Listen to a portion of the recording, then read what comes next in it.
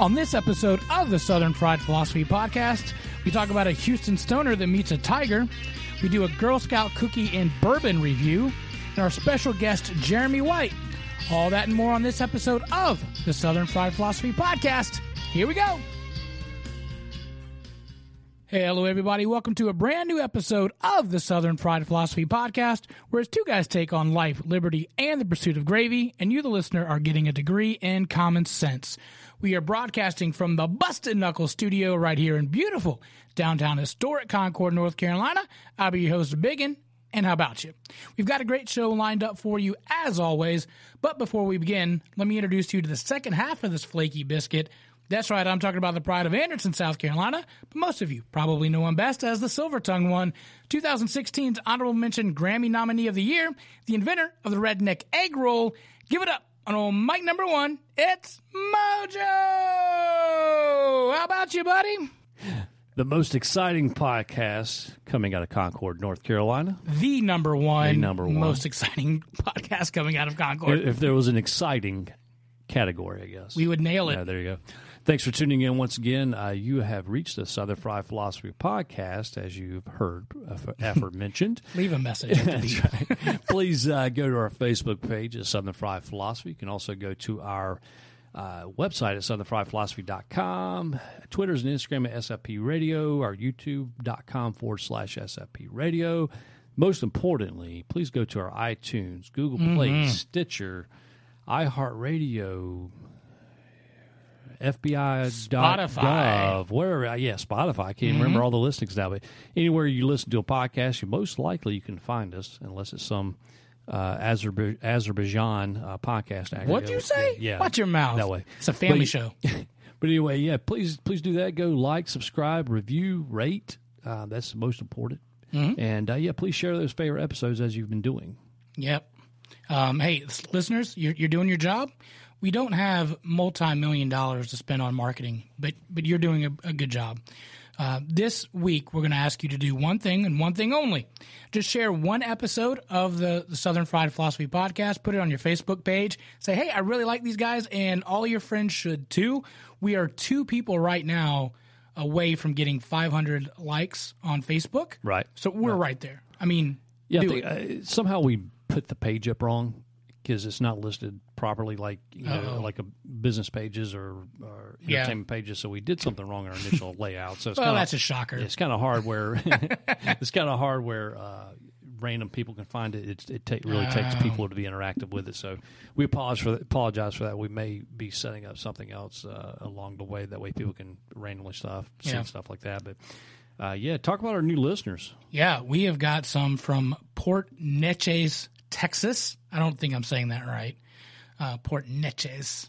That sounds cool, though. Noches. I'd like them with chicken and some barbecue sauce on it. Yeah. The guac and the sour cream. That's how I like my nachos. Nachos mamas. Yeah. We also got some listeners out of Russia. It doesn't say where. It just says Russia and Germany. So, hey, buddy. Yeah. We are worldwide, y'all. Whoever the person is in Tavistock, England. Come on with it. Yeah. Hello from America. The other thing, and I don't know if this should bother me or not, I'm going to ask you, if you look at our stats, and you can see where people generally are listening, one of them says unknown, unknown. I'm thinking that could be the U.S. space station. Oh. Or maybe it's extraterrestrial life. I think the aliens are listening to us. I'm debating on getting in touch with George Norrie from Coast to Coast AM and see if he can help us figure that out. What does this mean? That's a great idea. The only 2 continents that we are not part of are Africa and Antarctica. So, y'all. Yeah, one day. We need it. We need those. We'll figure out a contest. We can't pay you, but we'll reward you in love and hugs. As I said earlier, guys, we don't have a marketing budget, so we're relying on you. So please, please, please share our Facebook page. Just mention it to somebody. In fact, right now, if you're close to somebody, this is just between us. So just grab their phone right now and just subscribe them to the podcast, and they won't even know. So we can try that. So just steal their phone. That's an option. The other thing you can do is you can go on to Patreon and you can check that out, and you can give to the show. The other thing, too, that we've been told by our legal representation, thank you, Miss Paula Yost, shout out to you from last week's episode, is we're going to not use the licensed music anymore. So we're going to kind of dump our bumper music. But if you yourself are part of like a band, if you know how to do a garage band thing and you want your music to be like a bumper music for our show, please email us at sfpradio@gmail.com. About like 20, 30 seconds. It doesn't have to be anything major. So for our wacky news or our hot topic bits, just, something pretty snazzy would be great. So if you can do that, if you want to be part of the show, you can just email us at, again, sfbradio@gmail.com, and we can actually use your music. So I think that'd be kind of cool, right? Mm-hmm. Oh, absolutely. Listener contributing. You'll get credits on the show. Yeah. Mention it, and also if you do have a band or musician website, we will plug that also just to make sure that you get credit for it. The other thing that an exciting announcement is we've been in contact with States Vegas Radio, right? And they want to host our show. So it's an internet radio show. So we want to give shout outs to them. We will be actually one of their podcast shows that they were going to promote. So, if that's just another way you can listen to us and you can listen to the other shows that they have, just check them out at States Vegas Radio at Facebook, yeah. Facebook is one. Or StatesVegasRadio.com. Yeah, they're based out of Statesville, North Carolina. Right around the corner. Just right up the road. About 45 minutes. There you go. So, good night. That was a lot of business. Yeah. A lot of business. There you go. So let me go ahead and ask you, like I ask you every week, Mojo, how you be doing? I'm happier than a pothead outside. Whoa! I'm happier than a pothead outside of a dispensary who just found a Girl Scout cookie table that had a special going 2 for $1. So that's how happy I am. You were doing great then. Yeah, I'm in love with it. Yeah. No, good weeks. Just glad to be here. Mm-hmm. Nothing like extraordinary I can like point out, but man, just happy. Just living life and. Hashtag living my best life. I guess that's the most popular one out there. No, just happy, man. Yeah. Getting ready for motorcycle season here. And, ooh, that got you itching a little bit? Yeah, it's been a good year already, but I'm itching for more. Mm-hmm. And, just good. Good. How you been doing? I'm doing well. Well, being operative. I had the sickness this past week, and it kind of run me ragged where I was just tired the whole day. I don't know if you ever had that where you're just like, bleh. You barely feel like getting up out of the bed. It feels like you got hit by a Mack truck. I had that for a while. So, one of the things, though, that did make me sad this week was the UK versus LSU basketball game. That was a couple bad calls in the game, and it led to just a bad. I mean, I'm not a UK fan, so sure. Anybody but UK. But I got to give it, man. It was bad calls on behalf of the refs, and not being able to review a last second play and things like that. It was just bad news. So what happened? We were tied. It was 6 seconds left on the clock. LSU came down and threw up a shot. It bounced off the rim, and then another guy tipped it in. That should have been, based on where the ball was positioned within the cylinder, would have been a goaltending call. Mm-hmm. Here's what's frustrating me, is you have, at the end of basketball games, 500 timeouts for officials to review every stinking play possible, except it's written in the book that you cannot reverse a goaltending call at the very last few minutes of the game, which makes is no sense. Absolutely ridiculous. Like, I mean, you have everything else. Might as well just do the goaltending, because that would have at least put us into overtime. Right. Now, would we have won? I don't know. At least you had a fighting chance. But at least we had a fighting chance. We should have done a whole lot better. The thing that killed us was the 12-3 run that LSU went on and put us out. So that was frustrating. I think that'll probably knock us out of a 1 seed going into the tourney. So our best chance now is a 2 seed with Virginia being the 1 seed in the bracket. So right. We'll see how that turns out. Yeah, that was just there was a lot of, by the time you listen to this episode, obviously it'd be a week later, but man, it was,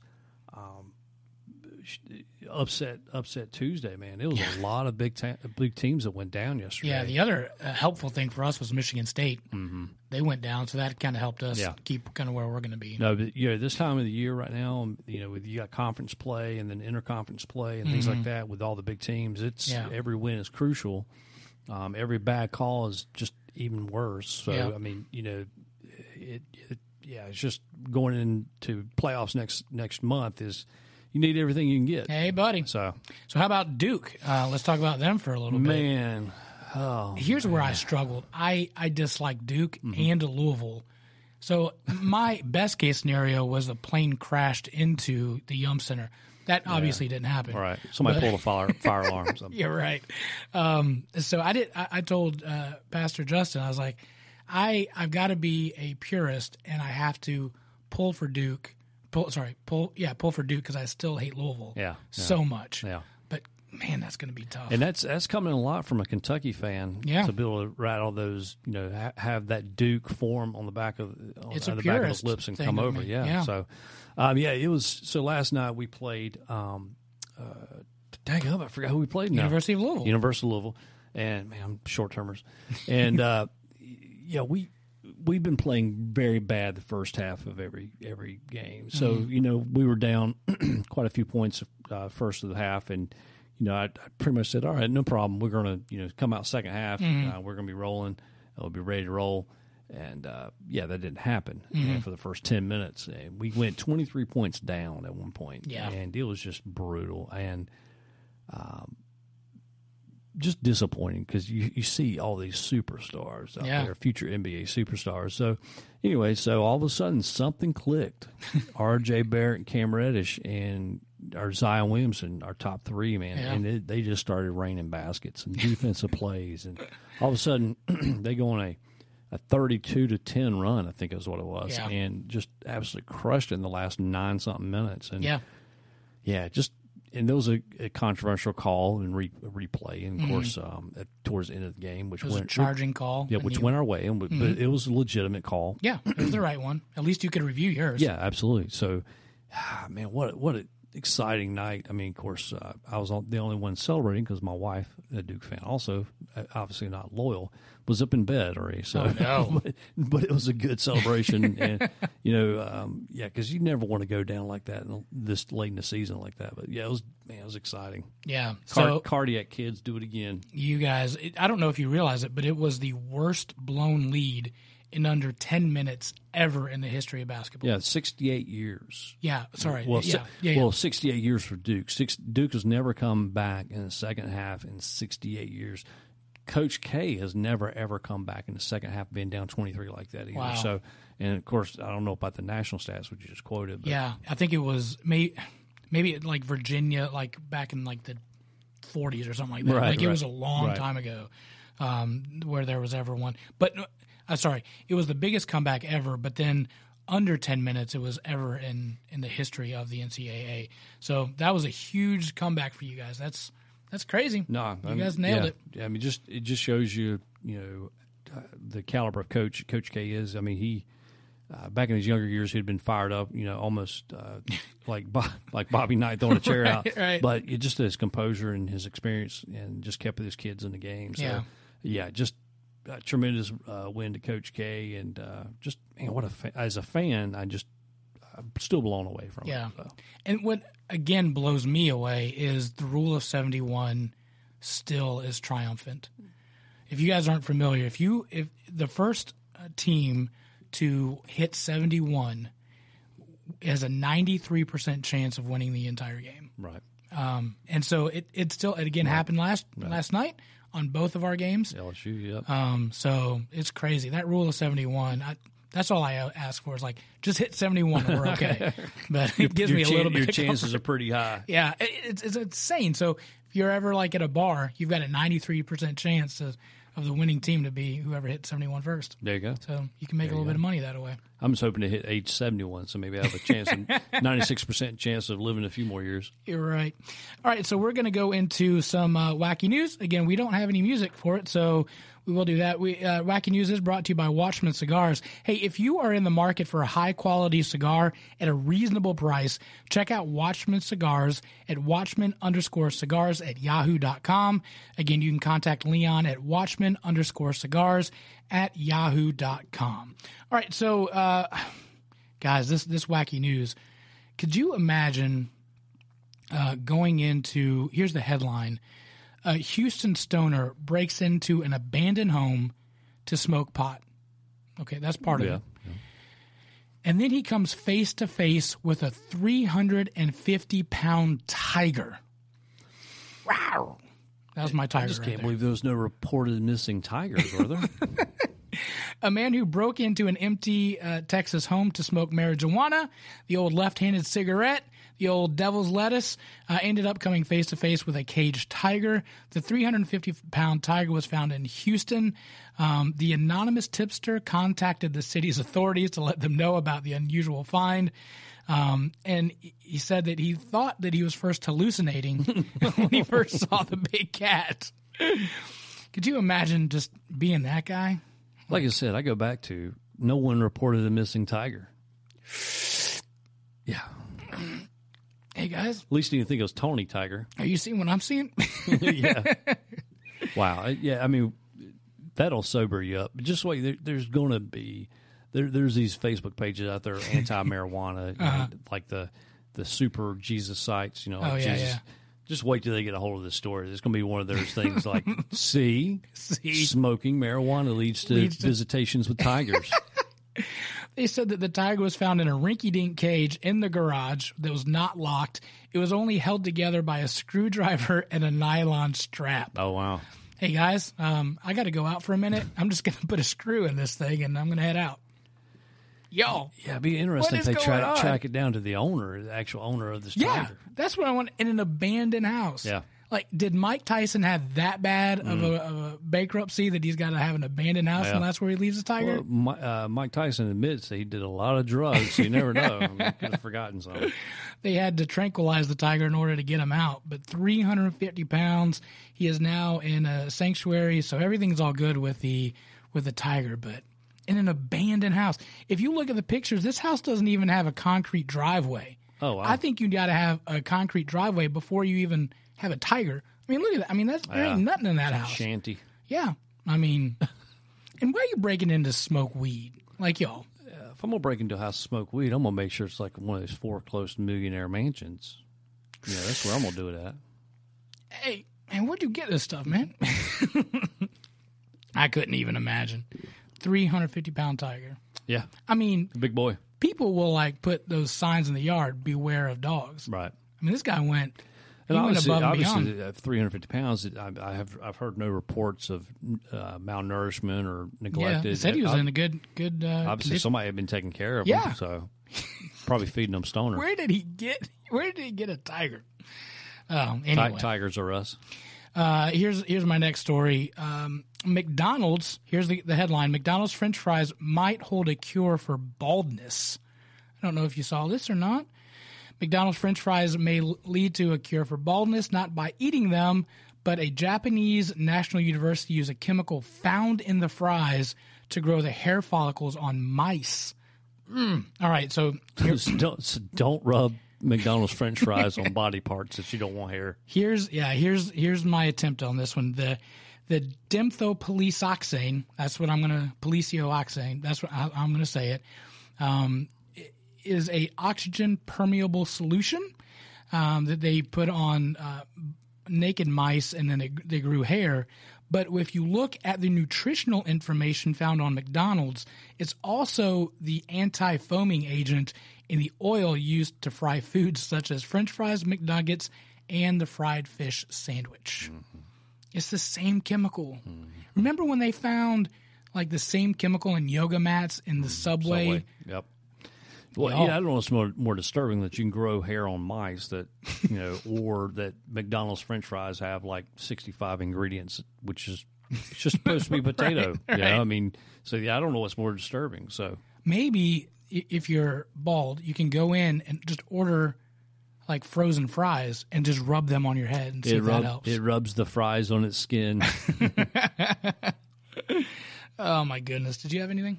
No, man. All right. So we're going to take a break, and when we come back, we have some hot topics. All that and more on this episode of the Southern Fried Philosophy Podcast. We'll be right back.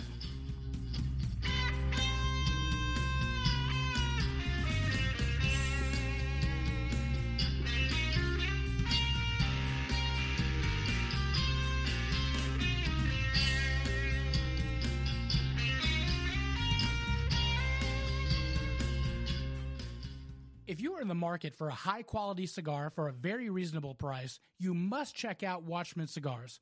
Watchman Cigars is a family-owned business that puts the customer first with the best customer service in the business. Watchman Cigars offers the Habano for a full, spicy flavor, the Connecticut for a mild, easy-to-smoke option, and the Maduro for a strong, powerful experience. They even do specialty blends and partner with you to provide a custom exclusive line just for you. Watchman Cigars has all your cigar needs. Follow them on Facebook and Instagram at Watchman Cigars 1991 or email Leon directly at Watchman_cigars@yahoo.com. That's Watchman_cigars@yahoo.com, or check out the sponsors section of our website.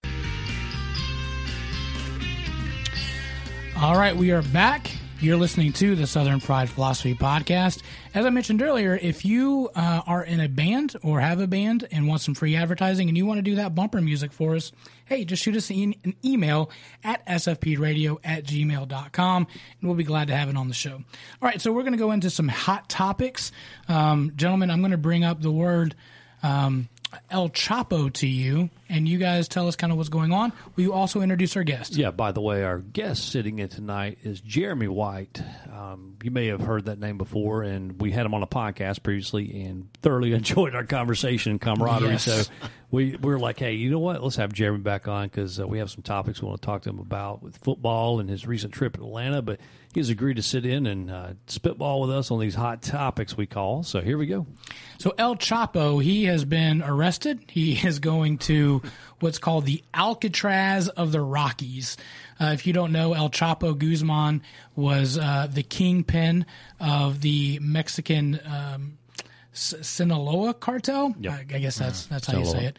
Yep. And he has been locked up, and he's going to the Alcatraz of the Rockies. He's also known for breaking out of prison.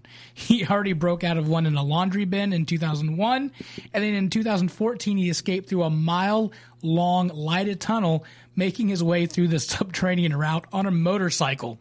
This guy is like Shawshank and tunnel rat. Yeah, he's insane. I wonder if he's going to be the newest member of the Mile High Club in jail. Going to the Rockies. Oh, my.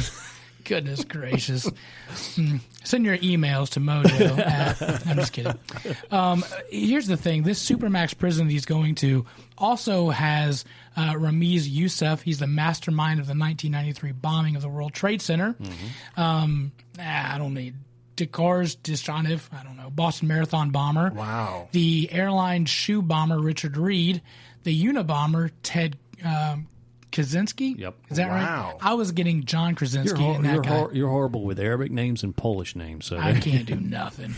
The guy, and this guy is essentially in the Arkham Institute of the criminally insane. That's a great analogy. Right? Yes. I feel like I need Batman just to feel safe. Or the Hall of Fame of criminals. Yeah. I mean, it's rough. Wild. I don't know. You think he's going to get out of this thing? Get out of that one? No. You don't think so? I don't. It's different tunneling through a Mexican desert to build a tunnel. You got to go through granite and whatever else. I mean, I think he's got the money stashed away to pay people to do it, but I doubt he can. I doubt he can do that with what's going on there. And good gracious. I heard today, and if it's your listeners can fact check me if I'm wrong. I think he's going to be in solitary, right? Yeah, 23 hours, yeah, and then 1 hour out. Yep. But you know what though? This coming up on Valentine's here tomorrow.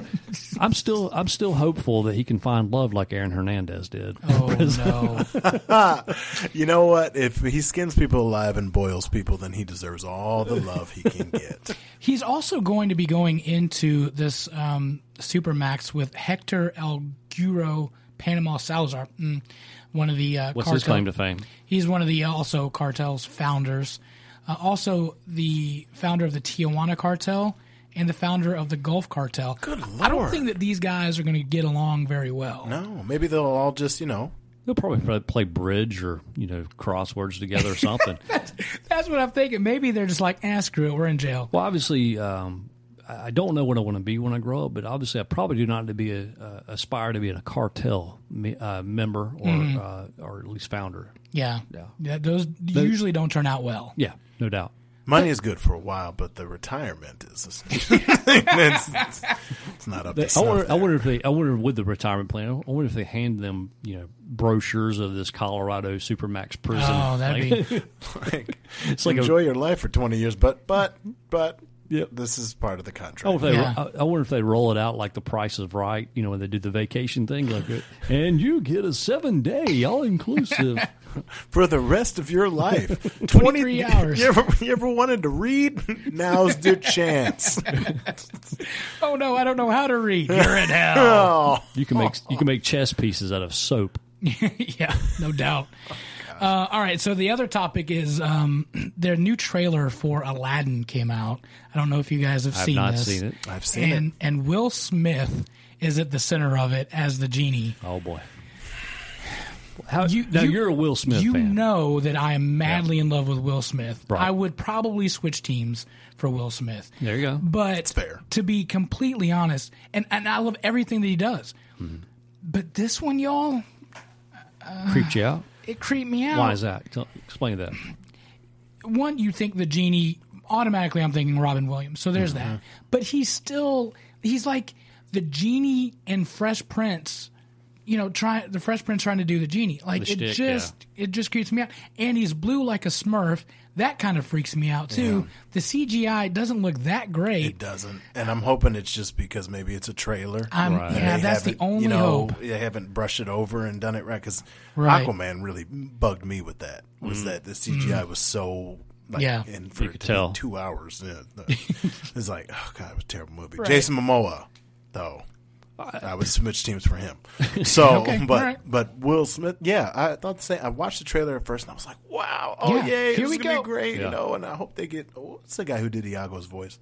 I forgot. Gilbert Godfrey. Yeah, I hope that he's in. I haven't checked the I don't credits. know. Yeah, hope they got him. But when I saw him, and I'm hoping. The thing with Will Smith is, unless he's playing like that Ali role. He's playing Will Smith, right? True. And I just true. and I was like, when I heard he was going to be Genie, I'm thinking, okay, I get it. There's probably I'm not thinking of anybody else who could really personify this because he's silly and he's got the jokes and the metaphors and whatever he wants to do. Right.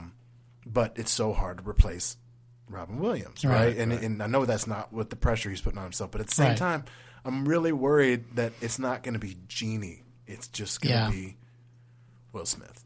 So, it kind of disappoints me. But the CGI didn't make it that much better. And I'm a Disney real life version, like the real life version. Yeah, movies. Those are interesting. I'm an apologist for that. I will support. I love those. I love the nostalgia. But I thought about that today. I was like, oh man. No, I think those real life Disney movies are interesting. I haven't seen the trailer for Aladdin, but I did see the one for Lion King, and that looks amazing. Yeah. And I have to admit, I've never even seen the original Lion King. So, but who would? Whoa! I'm not letting you get away with that. Stop the tape. Here we go. We're going to watch it right now. Yeah. Wait a second. Oh, hold on. I just want to be clear for your listeners. Right. Okay. The interviewee has become the interviewer. I'm just going to take a nap here. Well, you have no. Understand. I a lot of some of my black friends have taken my black card because I haven't seen the quote unquote black movies. Like I haven't seen New Jack City. I haven't seen White Man Can't Jump. Like some of these other things, right? That people are like, you haven't seen those? And then my man card is being taken too because I haven't seen any of the Rockies. Oh, I haven't seen. It took me until maybe 6-7 years ago to see Shawshank. Oh. My dad didn't let us see rated R movies when I was younger. Yeah, like, okay. but that doesn't, I'll give you that. But you're an adult now. You can go back and watch the movies. I'm like, I get it. Like, I haven't seen Harlem Nights. So Coming to America. Have you seen that? You know what? I have. That's but I have, but it took me a while. Right. It took me a while. So I'm not saying this in a judgmental way, but how in the heck did you not see The Lion King by now? You've got two girls. That in itself. Come on. Well, at first, I missed the first incarnation of it just because I grew up in a staunchly religious household, and there was this whole thing where these traveling pastors would come and preach like you play your records backwards, and remember though that was the same time where there was like sexual innuendos in the Disney movies. Yes. So I'll give you that. Fair. Okay. I think there was one. They came and showed like, oh, this is Little Mermaid. It says.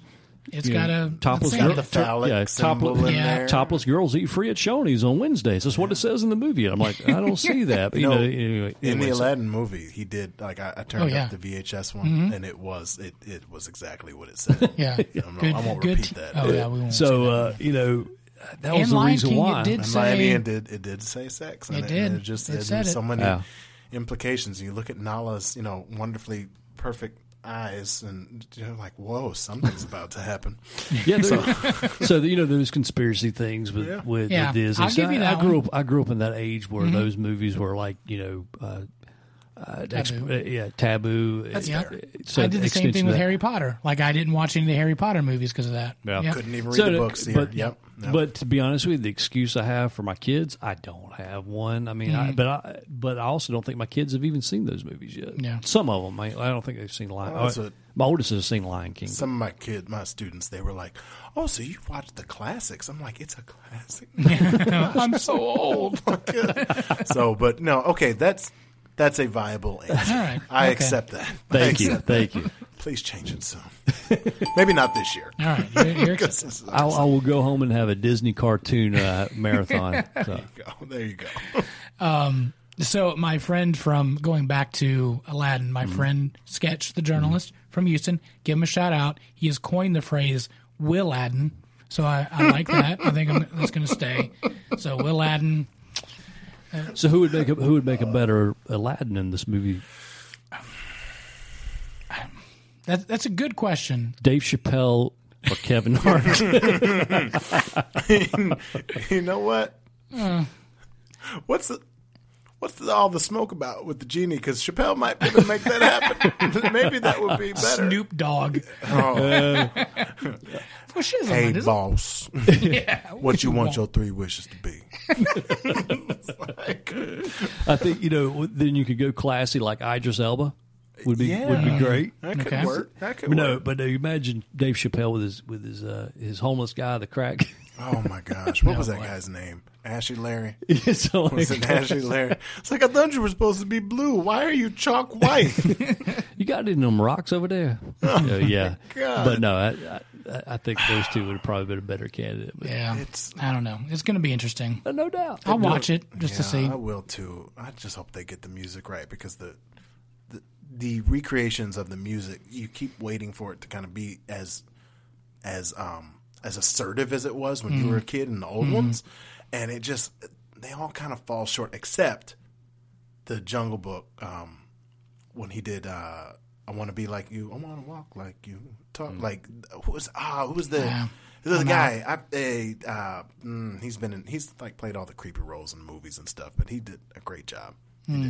But anyway, Will-Aladdin. So thanks a lot, Sketch. Is the real life Jasmine hot as you would imagine the cartoon version? Seriously, we're going to bring this up. I'm sorry. No, and it's disappointing, and I will be the first one to say that. All right, everybody in the room, also listening and driving, whatever. If you're a guy, how many of you, raise your hands, you thought Jasmine was hot? Raise your hands. Oh yeah. She was probably the most attractive Disney princess. That's the reason why I make my girls wear T-shirts under their Jasmine costume. Because what is it, when Kim Kardashian finally did the Halloween costume, you're like, that's exactly how Jasmine would look, and that's entirely inappropriate. Yeah. Anyway.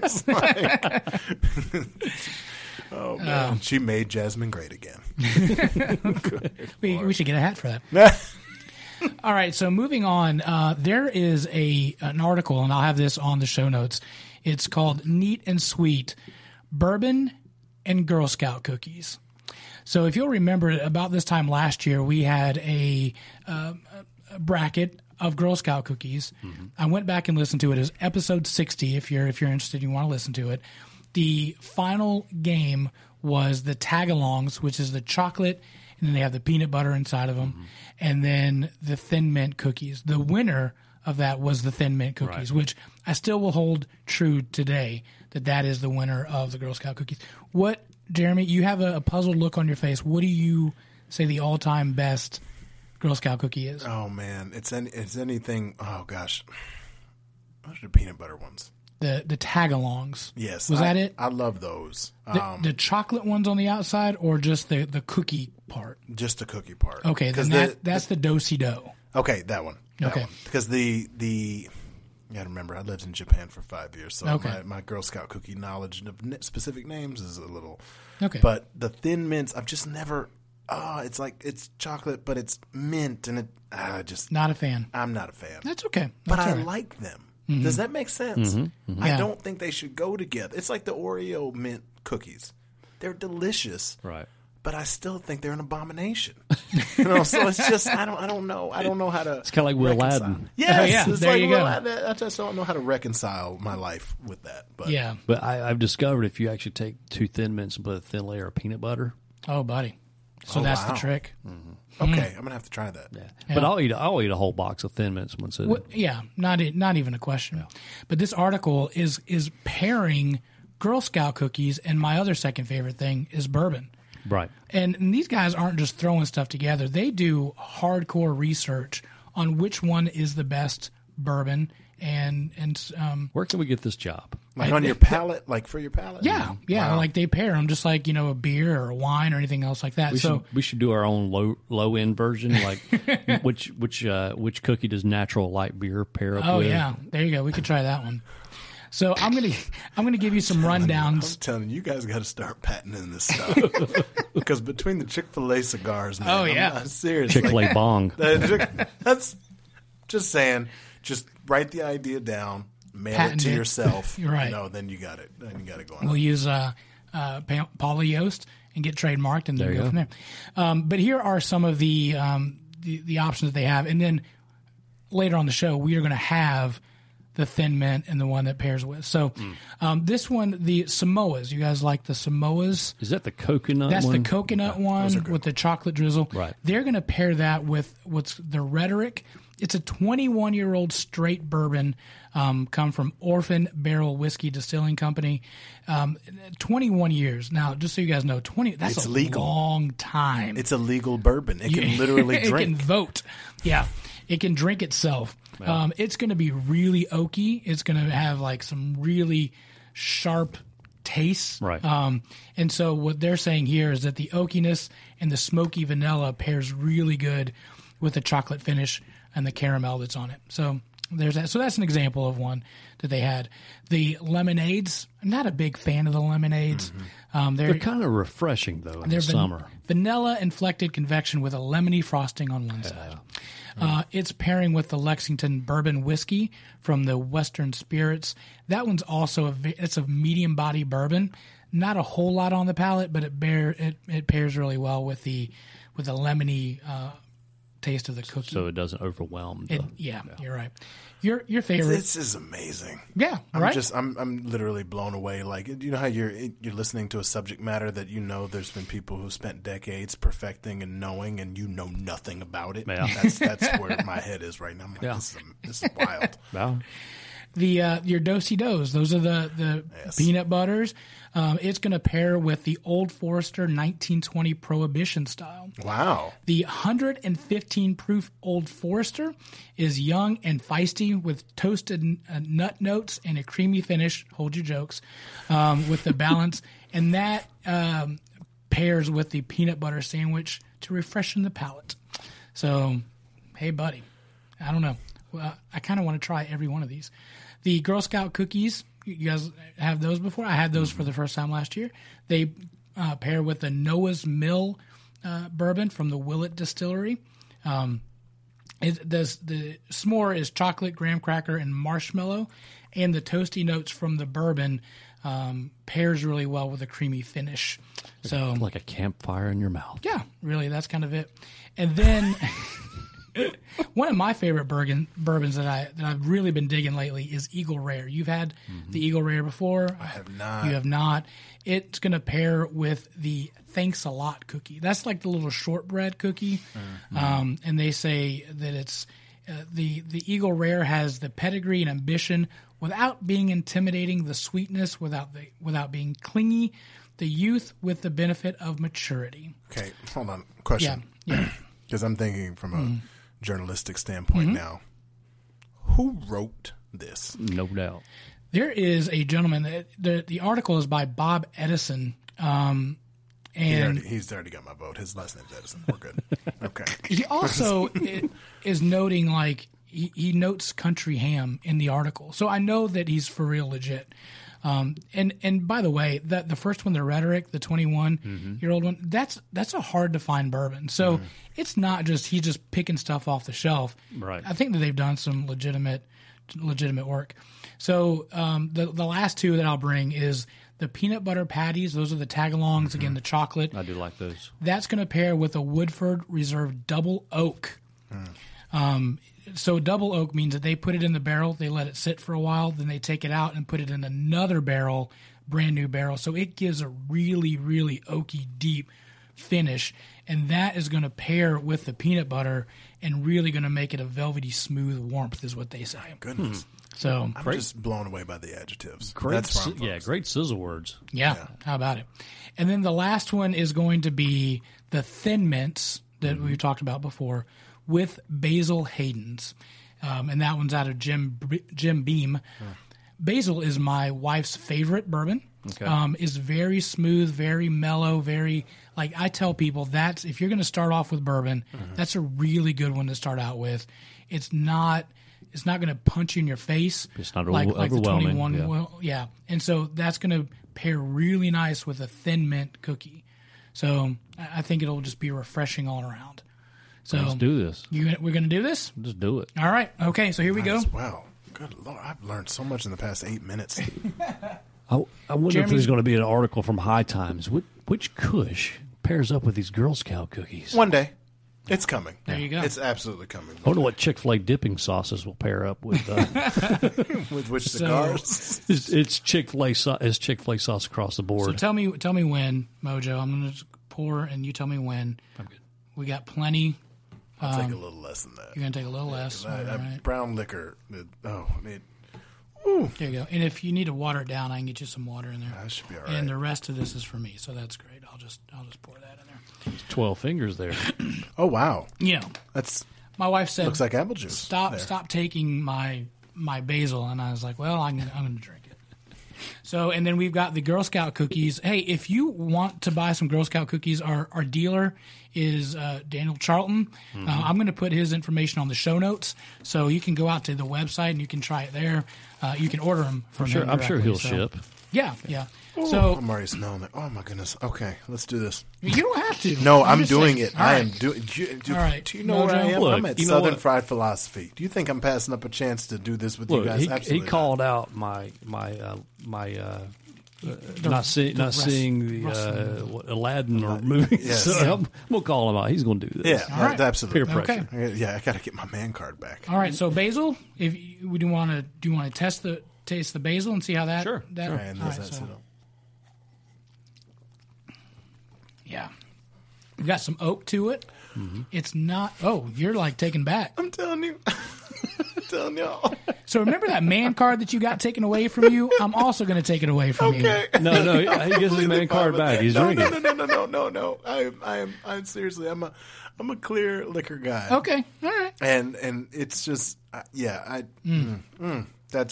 is great. I'm excited. It's glad to be here. Okay. I'm That's also very getting good. honey on the back end. I don't know if you guys taste. What do you taste? What do you A got? little bit of leather. You really? Like Okay. that new car leather. Wow.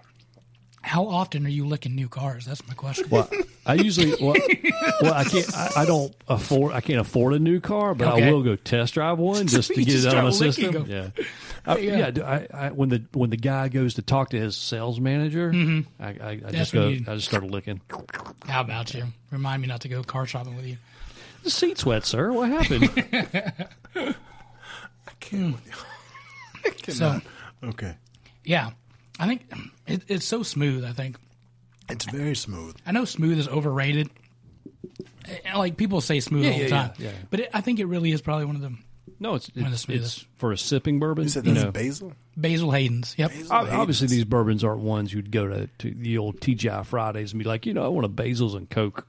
Yeah, you don't. I mean, these are not mixable. That's a great point. These are straight bourbons or something you'd have a little bit of water, maybe 1 cube of ice. It's just, these are sitting around with your buddies sipping bourbon. Yeah, yeah. All right, so let's pair it with the Thin Mint. So we'll try Thin Mint. And for our ASMR listeners,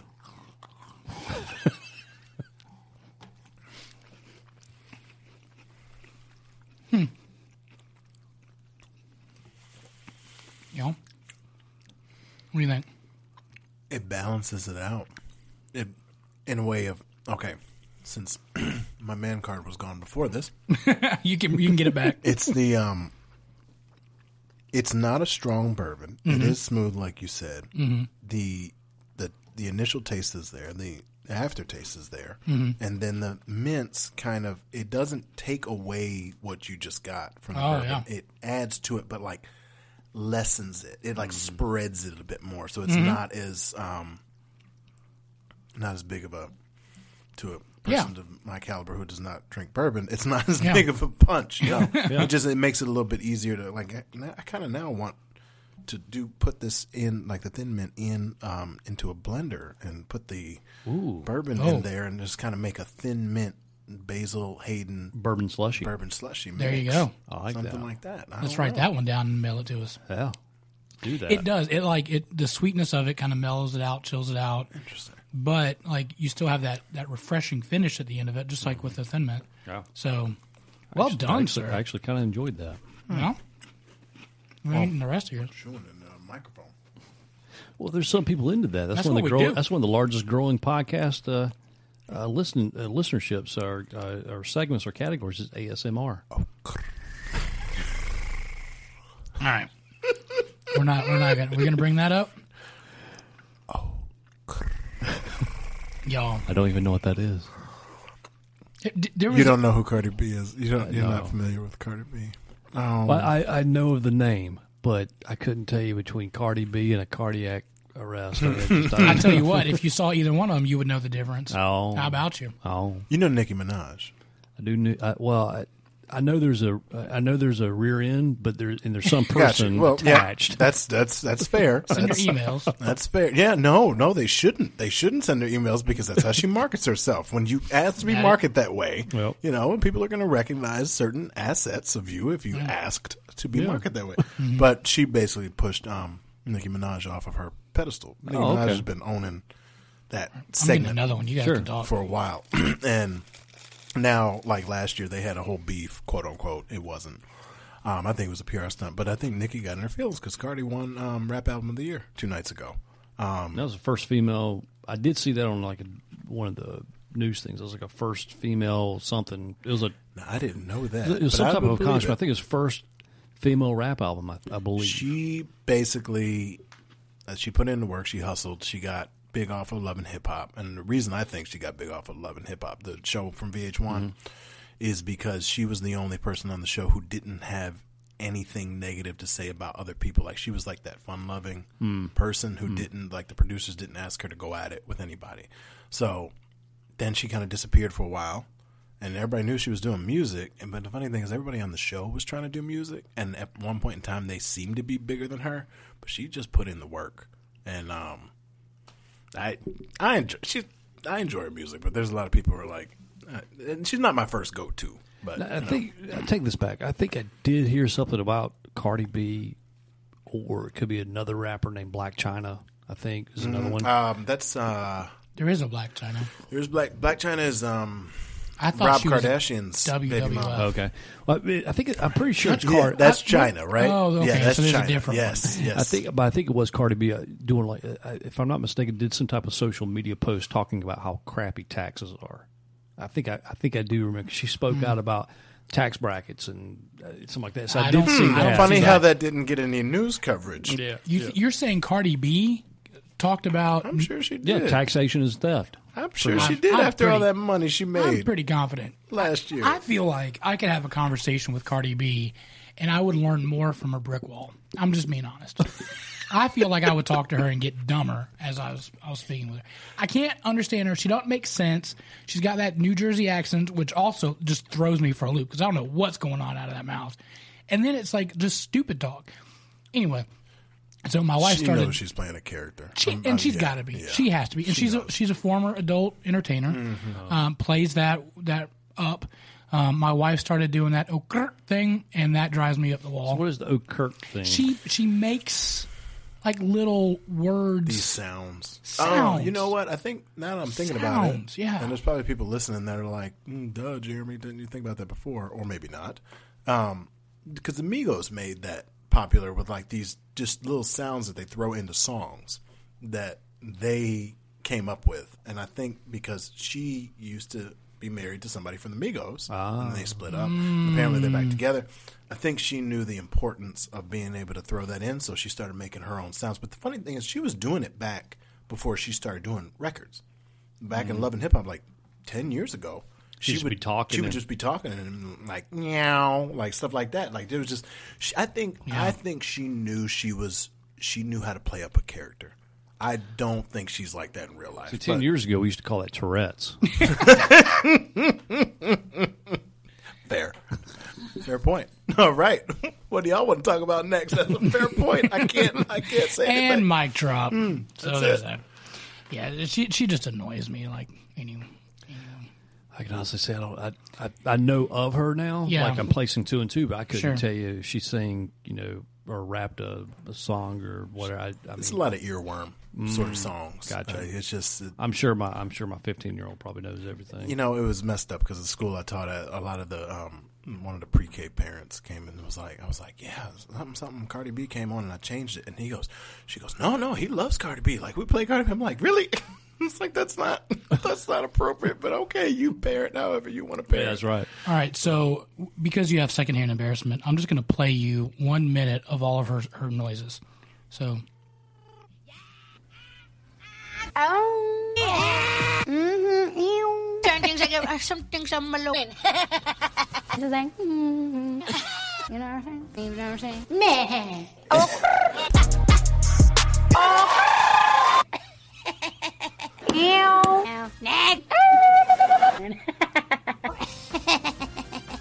Yeah, this is what your daughter's listening to.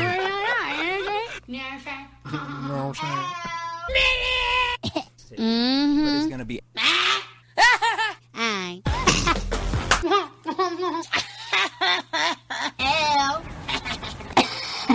I'm making you watch all 1 minute of it. I'm turning this off. Oh, you heard smack it. I want to apologize to our audience.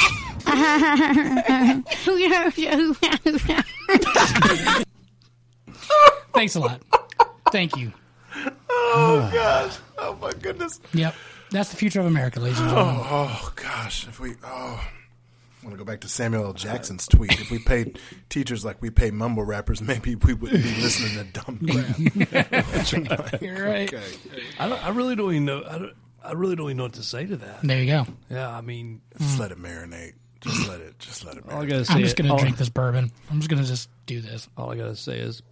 I like it.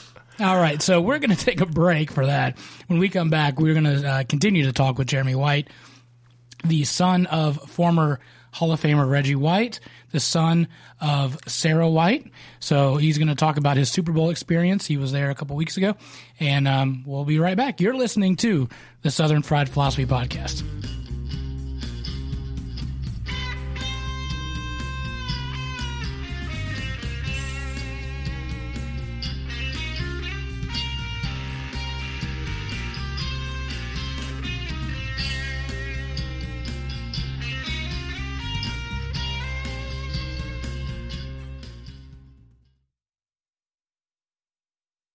Hey guys, it's me, Bigging. Summer is made for grilling and chilling, and you too can be the baddest mother smoker on the block using our favorite award-winning smoking sauce.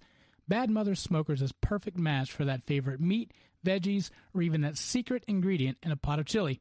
Check out badmothersmokers.com to place your order, and if you want to be a barbecue pitmaster like Mojo, enter the promo code MOJO for 10% off your order. Visit badmothersmokers.com or the sponsor section of our website at southernfriedphilosophy.com. Welcome back. We have Buzz Jeremy White with us. we sampled all the bourbons and Girl Scout cookies while we took a little break here. But anyway, Jeremy White's here with us, and we're just going to cover some various topics and who knows what else. This could be a 3-hour Joe Rogan podcast. So, anyway, but Jeremy, Rogan. Yeah, Jeremy. So we saw that you went to Atlanta, yes, Super Bowl, right? Yes. So tell us about that experience, man. Okay. What were you down there for? Sure. So I drove down there after. I don't know. I don't ever want to take a road trip again because I went to go see a buddy of mine the week before who lives in Perrysburg, Ohio. Exactly. Where? Like, what is that? It's right outside Toledo. Okay. Yeah, it's about. Scratch that. Okay, what were you going to... I was going to say close to Kentucky, but I don't think that's right. No, I think it's closer to Michigan. Toledo's an armpit near Michigan. Yeah. And so it was 8.5 hours each way. I left on a Thursday. I came back on a Sunday. I left for Atlanta on a Tuesday. Wow. And then came back from Atlanta on that Friday. So I was like, I'm done with driving. Right. Like, forget driving. And the police were... The first thing about getting down to Atlanta, the police were policing 85 like I've never seen. Like there were not checkpoints, but there was like radar guns. And then after you slowed down and then you thought that was it, there was another 2 cops. So they were ready for that Super Bowl trip. Revenue generator. Oh, yeah. Yeah, it was, Well, the good thing is Alexandria Ocasio-Cortez will have light rail or trains before long. You can just hop on a train and be there. You ain't got to fly. No, right, because who needs to fly? That's right. Trans-Pacific, nobody needs to fly Trans-Pacific. Powered by cow farts. That's right. Except Hawaii. Did you see that? They're like the representative from Hawaii is like, well, that ain't going to work for us. Well, I just found out from Cory Booker, one of our 2020 presidential candidates, that meat and cheese we're going to work towards getting off meat and cheese. Doesn't he want to be vegan? Yeah, he wants everybody to be vegan, right? Yeah. What are we supposed to do with meat and cheese? He wants to get rid of it. I guess we're going to slaughter millions of head of cattle instead of eating them in a tasty burger. We're going to be he does not want beef anymore because of the gas. Yeah, the flatulence. Yeah, cow flatulence. Yo, well, he needs to go to Japan. They have the best beef in the world. Yeah, and they are the most green-friendly country that I've I will not speak on topics I'm not completely educated, but this bourbon was excellent. I will not speak on topics I'm not educated, but on the surface they sound moronic. That's true. Yes.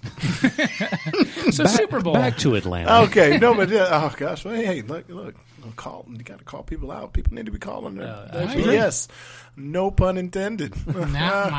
Okay, so Atlanta, I went down there. I was expecting there to actually be more traffic. There wasn't a whole lot of traffic. You only sat in traffic for 2 hours, right, opposed to 4.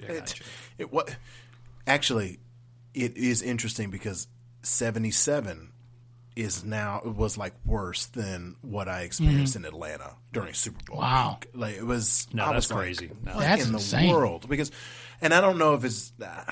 I was staying in Buckhead, and I wasn't too far. I was at the Georgia Congress Center is where Radio Row was. So we were down there because it had been.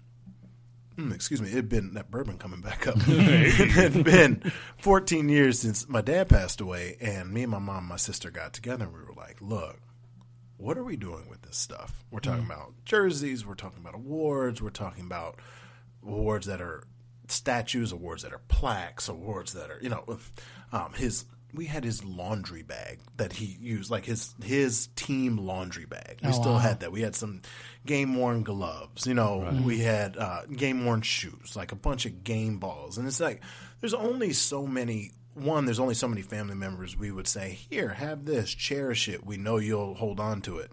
Very few and far between. Yeah. So we have a lot of that stuff. A lot of stuff was with my mom, a few of it was with me, and then my sister. But at the end of the day, it's like, okay, not to be sentimental, but it's like, how many pictures of my dad do I want up around my own house? It's like, how many awards and reminders do I want around my own house? Because if I don't want that many, then what am I doing with the rest of it? It's not like I'm going to have this shrine Right. to my own father because But also, your dad being the religious man would not probably want that symbol of idolatry. Yes. Also, there was a we may need to do a whole nother podcast of talking about his spiritual Sure. change and what that meant, because that came into play a lot when he was very literally reading it as any sort of structure that represented man or animal or anything. He didn't necessarily. He kind of went back and forth with himself on whether he was going to keep some of those awards that were in certain images. Yeah, right. So he won, obviously, Super Bowl ring, NFC Championship ring, his ring that says "Dad" that he got. My mom got him. Some of these are never going to be. Sure. We're never going to put these up. But so my mother finally found someone it's called Hunt Auctions, where she trusted them, and I was glad she took the time to kind of do her research, build relationships, and figure that out, because I remember when David and Jeremy came down to our house and got all this stuff. The moment the van drove away, for 2 seconds, I thought to myself, what if this is all an elaborate ruse? Like, OJ. What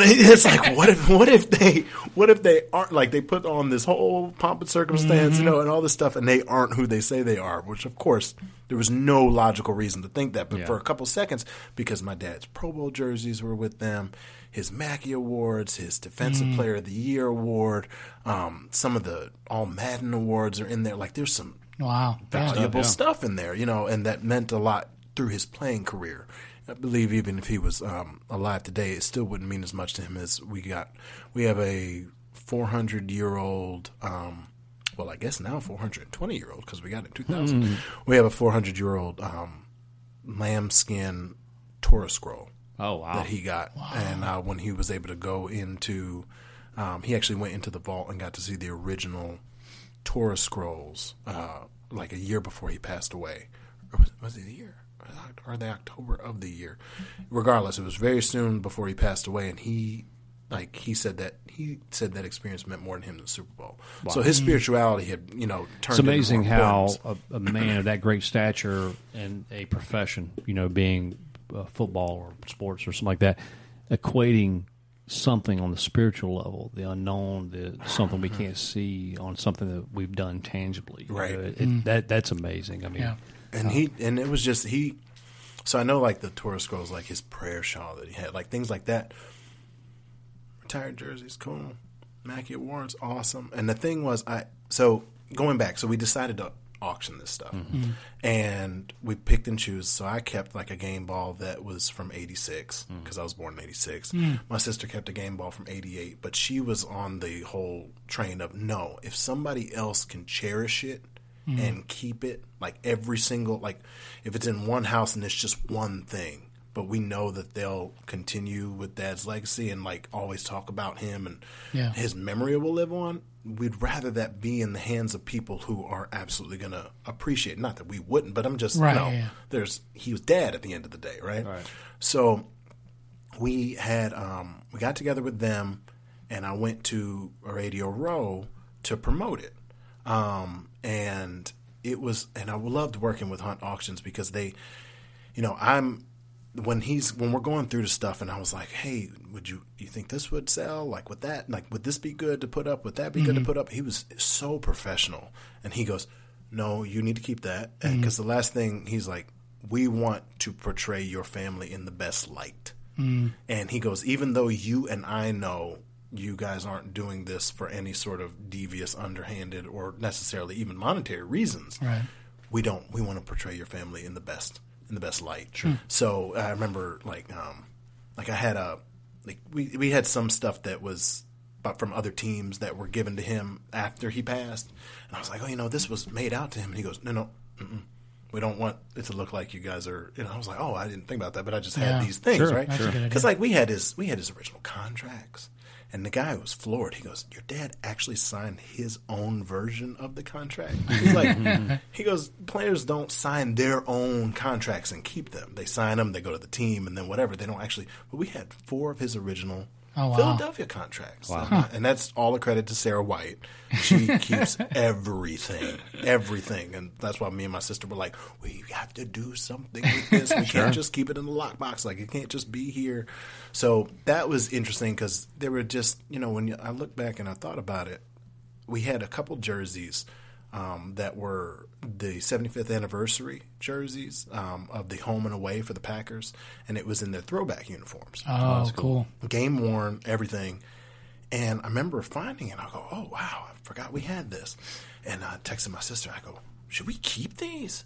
And she literally texted me. She goes, Jeremy, what are you going to do with it? Sure. And I was like, I don't know, probably fold it up and put it in my closet and, just leave it there just to have it. She goes, no, just take it, and show them that. But we did keep things so when Slamboree in Charlotte, when he went against Big Michael, and there was that big thing in '97. I sat ringside with Ric Flair's son. It was the most fun I ever. You remember that story that he talked about Ric Flair's wife? Yes, So watch out. His wrestling boots from that, we still have those, right? Cool. And so David was like, you got any other things? I'm grabbing random stuff, and I go, these are his wrestling boots. He goes, keep those. He's like, that's on a different level for you, personally. Yeah. He goes, keep those. So it was really nice working with them because they did a really good job because it wasn't just my dad's stuff. My dad was the feature point in what they were doing. They had stuff from Patrick Mahomes and Aaron Donald and J.J. Watt, and they Brian Dawkins had a whole collection in there, and they do baseball. They do everything. They're very, very credible, and it was great. So I went to Radio Row. Well, let me stop for a second. I think it's.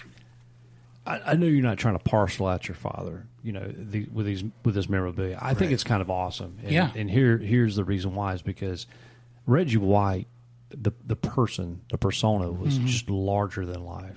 I mean, I'm growing up as a kid, you looked up to him, and then all of a sudden, everyone has their favorite player they latch on to, and are players, and then you also. As a kid, you look at their lives. You start to look at, okay, who's this person? Well, you have, the QB from Chicago Bears. He's a partier. He's a great one-year quarterback who sucks. You have this guy who is a cokehead and who's up on charges for domestic abuse, and then this guy, and all of a sudden you have Reggie White. You're like, oh, he's a father and a pastor and a man of God, and then so. Letting go of these items, I think, will allow fans to not only cherish the items because these are wow, this is Reggie White, but also I think they will give them an opportunity to further his testimony and even dig down a little further to the man because people that I find interesting, I'm a big fan of Duke basketball, Coach K, and the more I find out about Coach K, and not only is he this great men's coach, but he's actually a great human being. I mean. The people that, in my mind, people that you'll never find scandals about are Billy Graham, Jesus, and Coach K. So you'll never have scandals. Careful. But no, I appreciate you guys sharing that with the world. I mean, I know it's tough to let go of those things because they have your father's DNA on them. But man, what an awesome. That's better than any Bible tract that you could leave on the back of a toilet. I mean, some Southern Baptist guys would do. Like that. Yeah, but these people are going to dig down and look into it. And that's what kept coming up, right? Because I was a small percentage of me was worried about the optics, right? But at the same time, I knew why we were doing it, and then and to add. We gave part of the proceeds are going to the Pat Tillman Foundation and the Wounded Warriors Project. Right. So which is another amazing story, also. Yeah. So it was nice because we had his original UT jersey, we had his Memphis Showboats jersey. We had, I think, every single Pro Bowl jersey except his 98 one. I had claimed that from the get-go. I'm like, I am keeping this jersey. Sure. I kept his retired jerseys and stuff, but the only this is actually an interesting story. There was only one item that I had second-guessed myself on, and it wasn't until I started hearing stories from some of the people on Radio Row about what kind of man it took to be able to receive that award. And it was the Bart Starr Award. And he was the fourth person to receive it. And this was in 92. I think the people who came before him were Singletary, Munoz, Anthony Munoz, the offensive tackle for the Bengals, and then one other person. But that award went to, it was a player-voted award for the best father, the best teammate, the best, all-around man. Kind of like the Walter Payton Award is. Exactly. And I think Calais Campbell got it this year. But that was the only one where I texted my sister and I go, like, oh my goodness. And she goes, let somebody else be able to cherish because they know what that award is. And the more I thought about it, it's like, oh, yep. And it's not like the history books are going to get erased. Right. It's just a representation of what it was. But it was interesting because I talked to a man by the name of Roman Gabriel. And he didn't know I was there for the auction, but he saw the award and he goes, oh my goodness, come talk to me about this. Do you know about this? And he gave me the whole spiel. And I leaned over to the Hunt auctions people who were helping me like schedule me that day, and I leaned over to him. I'm like, does he know we're part of Hunt auctions? And, does he know I'm auctioning this off? Because I don't have the heart to tell him. Because but so, at so the same, powerful. Yeah, and that was the only one. Every other one, even like Defense Player of the Year, even the Mackey Awards, which he cherished so much because of John Mackey and like the way the Hall of Fame did him and stuff. Even then, it was still just. It's a thing, right? And it's better if that thing is in someone's hands that can continually, tell a story about it. No, absolutely. And I think that, items, they're just items. They're not the memories of your father. They're not also the things that he valued in his personal life, but people latch onto those things. Like people will go to auction and pay big money for Elvis's dandruff. Yeah. Now, on a tangible level, that dandruff is probably worth nothing, but to that person, it could mean a lot. Yeah. I mean, it could be something they can link themselves to Elvis, hearing his music, helping them through a tough time in life. Same thing with your father, having that football or, a placard or whatever. Hey, I was going through a tough time in my life, contemplating suicide, looked up to Reggie White. Yep. Just having those possessions like that, I think are, they may be just something to you, but man, they can mean such a connection to the average person. Now, don't get me wrong, there's people who will buy those for investment pieces, but for a lot of people, those possessions are just monumental. I think. Yeah. And I think you stated it better than I could have because that's the exact mindset of what me and my sister and my mom thought. We were like, we will think this about his awards forever and we will cherish them, but there's just like, if we have a chance to share this with the world, let's do it. It's my dad's dirty laundry bag. And do you know how much that went for? How much? $450. Wow. literally, and there weren't a lot of, I wasn't trying to go through and be like, wow, look how much that's sold for, because there were some things I thought would be a little higher, right? And then there were other things that it was just, that didn't like the Bart Starr Award. I thought that would have went for more, but regardless, it gets to somebody's hands. Yeah, $450 for a laundry bag. Wow. You know what ended up, and this is just personally relate back to me. Because I'm a Cowboys fan. I told you guys that the last time, right? So my dad traded helmets with people during the Pro Bowl. Sure. So we in my dad's auction, we had like a Michael Strahan helmet. We had a John Randall helmet, but it was from our collection, right? Right. And I actually saw John Randall while I was out in Atlanta, and I was like, Mr. Randall, he looked at me like, who is this person trying to... Reggie was my dad. And he instantly like, oh my goodness, your dad meant so much to me. And I'm like... Yeah, I didn't want to bother you. I just wanted to come up and just say hey. And he's like, no, oh my goodness, were you going to be on Radio Row? I said, yeah. I said, I'll try to find you. I'll say that segment because a couple of the players came up and told me how much he meant to them. That was a big deal. Like I went back to my hotel room that first night and I just let it out. I was just like, this is insane. So, but he was larger than life. Yeah, and it was hard to realize until I started. Well, I'll tell that story first, then I'll end on a high note. I met Charles Haley. Never met Charles Haley before. Obviously, I'm a Charles Haley fan because of him being on the Cowboys. But Still, they didn't pump up the defensive players in the 90s. Not really. No. So, it's more like Emmett and Irvin and Aikman and Dion. And you guys saw that 100th anniversary commercial, I'm sure. Yeah. I love that. I watched that about 50 times. That was the best commercial of the whole Super Bowl. That was. I and the reason why they don't pump up defensive stars is because Tecmo Super Bowl was, Yeah. Bo Jackson.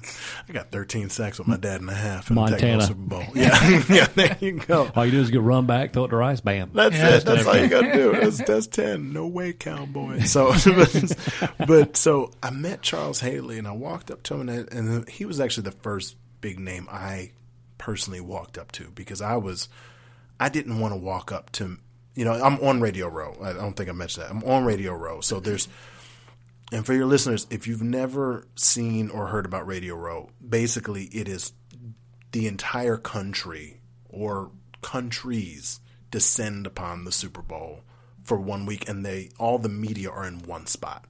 So all of the celebrities that they're interviewing, all the NFL Network's there, Yahoo Sports is there. Actually, the greatest story was I met a broadcaster from Tokyo.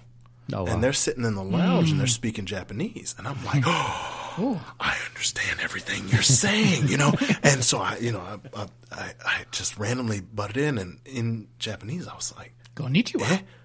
Nihonjin desu ka? And they were like, Nihongo shaberu. Like, you speak Japanese? Godzilla. I asked them if they were Japanese. Yeah. That's what I would have said. Like, Godzilla. and he's like, why do you know Japanese? I was like, well, my ex-wife is Japanese, and we had this entire conversation.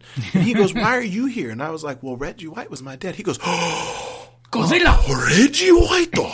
and he knew exactly who he was, which blows my mind because nobody in Japan knows about American football. But we had this 10-minute dialogue. They were from New York and all this. So all the media's there, right? And so all the celebrities, all the players. Not all, because we weren't invited. I appreciate the invite, but that didn't.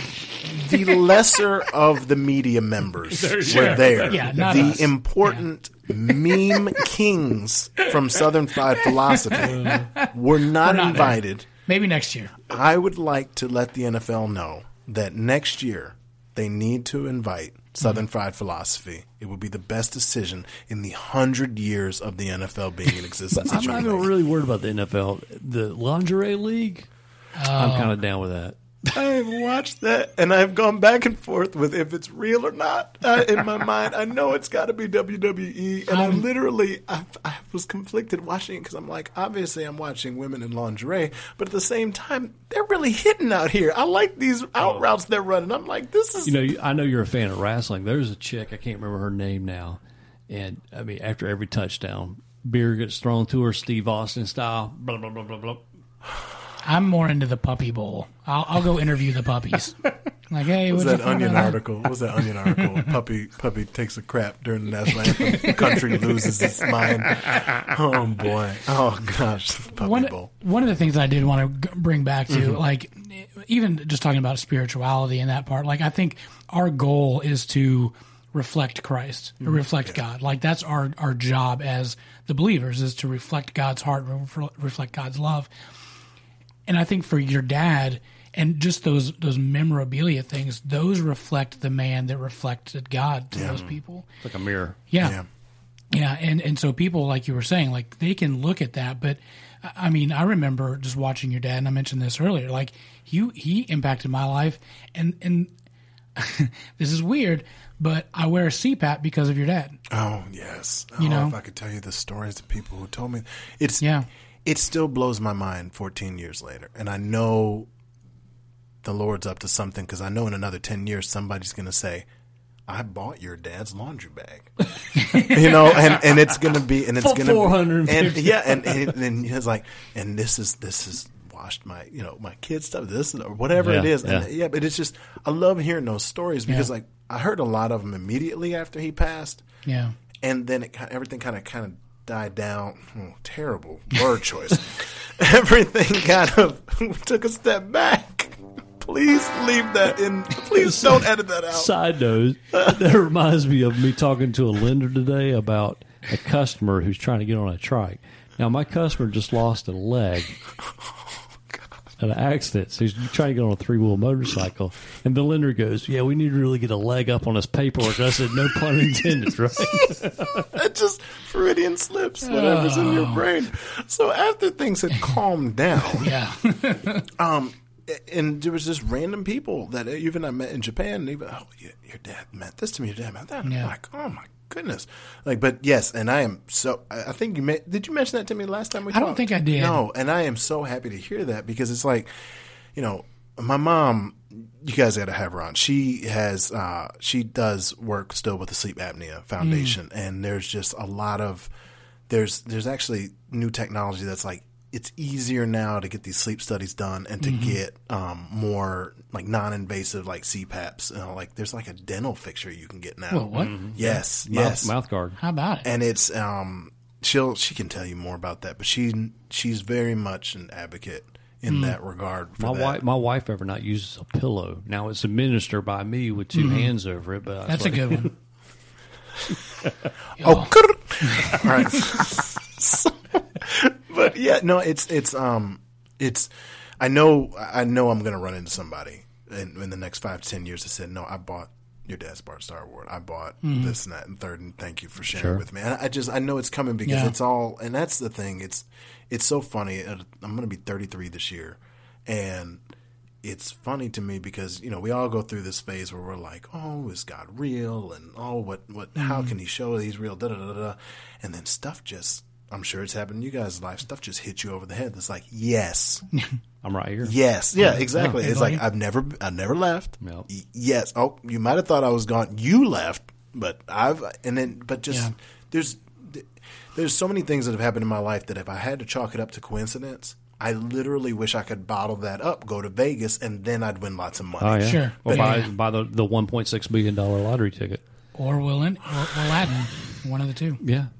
But just think about it. I mean, honestly, I don't know how many pieces you guys auctioned off, but just say 100 people or 100 possessions. I think it was It was about 200 something. Well, you got 200, and then you sell those 200 pieces. Now, there's going to be probably 200 people bought those pieces that are going to now share his legacy, and part of that legacy was not only was he Green Bay, Philadelphia, this guy was a minister, and it's going to open up other two. And how many people are they going to share that to? 6, 10, 12, 15? I mean, who knows? Seeing it tangibly like that is amazing. So, like when I had met Charles Haley, I expected him to kind of look through me and just say, "Hey, nice to meet you too." Da da da da. He stopped. Yeah, like everything he was doing. Right. And he looked at me, and Charles is still this huge man, okay? Yeah, it's not like you quit football and all of a sudden you're like, You're just small, right? 5'10", 180. You shrink down. Oh, there's a joke I could go with there, but it's so inappropriate. So, moving on. It's called Valentine's Night. And look, hey, I'm so happy to be spending my Valentine's Eve with you guys. This is the first Valentine's I've had single in 8 years. Well, and I'm emails to Mojo. Yeah, so there you go.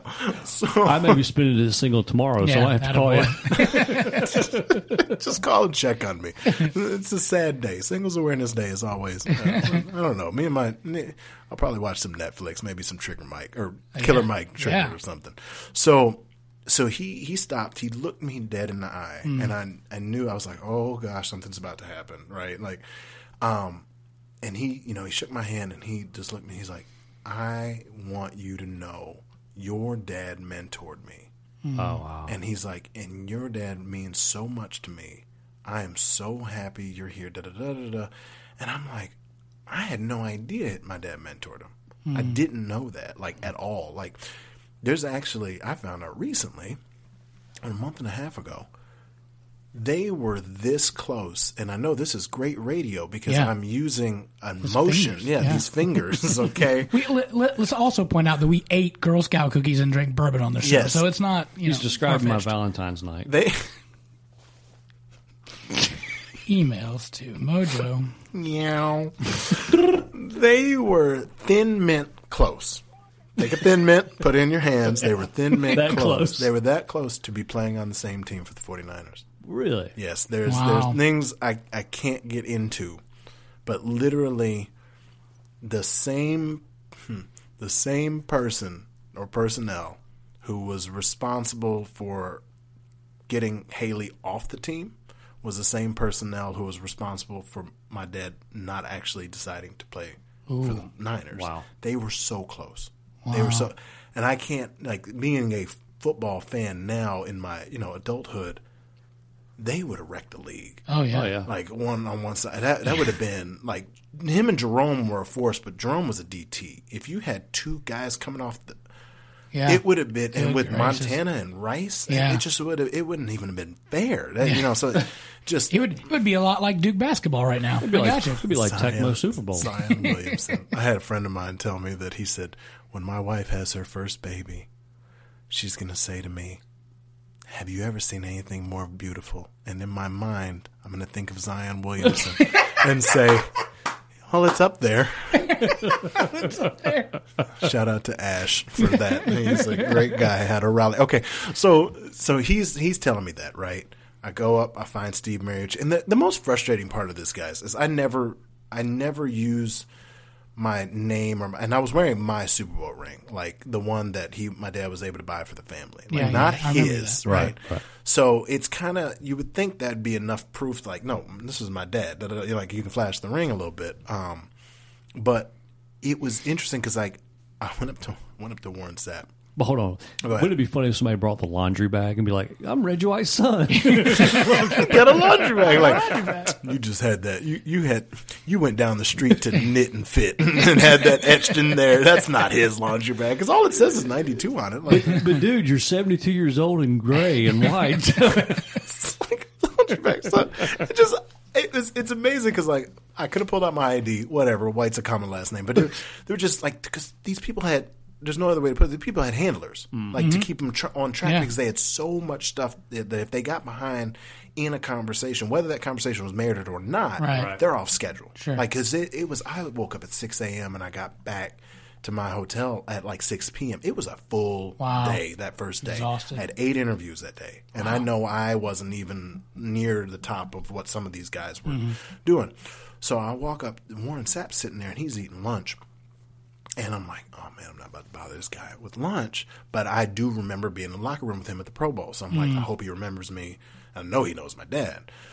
So Warren Sapp, the problem is when you have – I don't know how much Warren's worth. But when you have he went bankrupt a few years ago. Yeah, so I don't know how much he's worth. But he still's got that name, right? Prominence. And when you have that name – somebody's gonna be grabbing for something. I could tell you guys stories after stories, and it's just every time I see these young kids get drafted, I immediately am like, I wish I could be your life coach just for a month. That's actually the biggest regret I have of not playing myself. And I know my sister and whoever's listening to this is laughing like, oh, like you could have played, I got small hands, but it's I wish I could. I have my mom's hands, and I know there's a joke there, but it's true. I'm just thinking of the whole Donald Trump. Yeah, that's exactly what it is. And I used to tell people this all the time, and then when that became a joke because of Trump, I'm like, oh no, that's not what I meant. Like, I literally have small hands. Like, so I'm. Oh my gosh, what I could talk to y'all for 4 hours. Where was I? Warren Sapp. Okay. So when you have any amount of prominence, somebody's trying to reach in and offer you a business opportunity. Well, this guy had just approached him out of nowhere and was like, I have an opportunity for you. Warren's like, okay. And I mean, he kept eating. He wasn't really listening. And the guy's trying to get out his thing, talking to him for 2 minutes. And Warren's like, I still don't hear a question here. Like, you got to get to the point, right?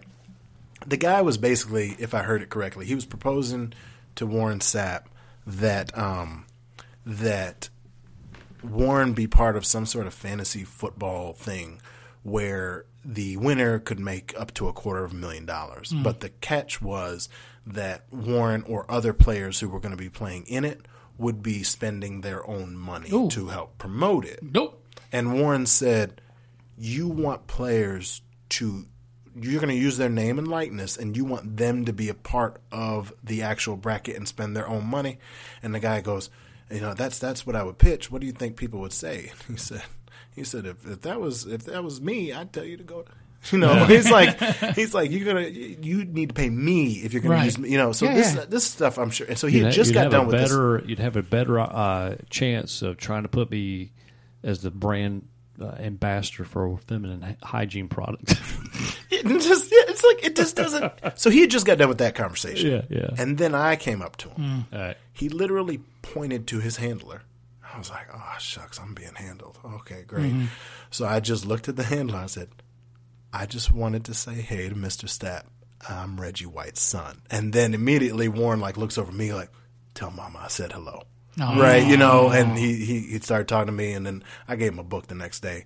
But I went up to Warren Moon, I know he knew me, but it was so much going on. Sure. But then the last, there was a few other stories I could tell you guys, but just to keep it short, Brian Dawkins was part of the same hunt auctions that I was, and he said when he actually kind of calmed down for a minute, and he was like, "Oh my goodness," because he had met me 3 hours beforehand, but he looked straight through me because he didn't he didn't hear this is Jeremy White, this is Reggie's son, and so later on that day, this was on Thursday, he said, he stopped everything and said, I just want you to know, I could not have been the player I was had I not emulated your dad, not only on the field, but his off the field. Wow. He said he was my inspiration for exactly how I could achieve my goals and be the man I am and the football player I was. And I was like,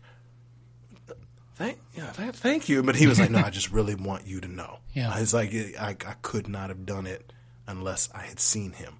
I'm like, okay, so he inspired a Hall of Fame career. Wonderful. And, and Brian Dawkins does so much in the community and stuff, and he's a believer. And it was amazing that because he's so humble off the field. And he said he only learned that humility because of what my dad exuded, so that was a big moment. And the day before, me and Roman Gabriel talked for an hour, and that was just I had talked to so many different people, and it was the same thing. I talked to Steve Mariucci, and he immediately was like, how's your mom? I've been trying to get in touch with her. And I was like, well, and then Steve's handler, we got to keep it moving. Yeah. We got to keep it moving, And I'm just and Herschel Walker was there. Oh, wow. And my mom was like, you should have gone up and said hey to Herschel. We know Herschel. Your dad roomed with Herschel. I'm thinking, but I don't think Herschel knows who I am. Right. And he's Herschel Walker, Right. And I saw Evander Holyfield. Did not go up to him. But I saw him, and I remember meeting Evander Holyfield at the ESPYs when my dad I was 12 years old, and it was cool meeting Holyfield, but I got to meet Tyra Banks that year. That was the highlight. That trumps it. Oh, it was great. I think I was 13 years old. I was going through my ugly phase. My sister would probably be like, you're still going through that phase. But it was emotional on a point of I was right back. I don't know any other way to say this. I was right back at his funeral again. Because it was the same thing at the funeral. Everybody was coming up to me from everybody I'd ever known in all the states I lived in, all the states we visited, in all the countries they all swarmed in on Charlotte, and they couldn't stop. They couldn't get enough of. There wasn't enough of me to go around for them to exude their appreciation for everything my dad meant to them. And going back to Radio Row or going to Atlanta and seeing some of these old players. It was the same thing. It wasn't as many people, but it was the same sort of deal. And I was just I was like, man, I'm so happy I have good self-esteem because literally I'm 32 years old. If I had terrible self-esteem, I'd be like, look at all the stuff my dad accomplished by the time he was 32. What am I doing with my life? But put in perspective, for a lot of those guys, the ones that took time to speak to you and tell you how much your dad meant to them, in a lot of ways, I'm sure you're a fulfillment of his legacy in their minds. He had this son. I know if I'm a good father that hopefully my kid will turn out to be a good kid. I mean, but it was also an opportunity for you to be that vessel to receive that good news from them. They may not have had an opportunity to tell Reggie that. So, and out of all of the, and I say this, and I don't want to sound bad, but I literally said when things died down, you're fine. You're fine.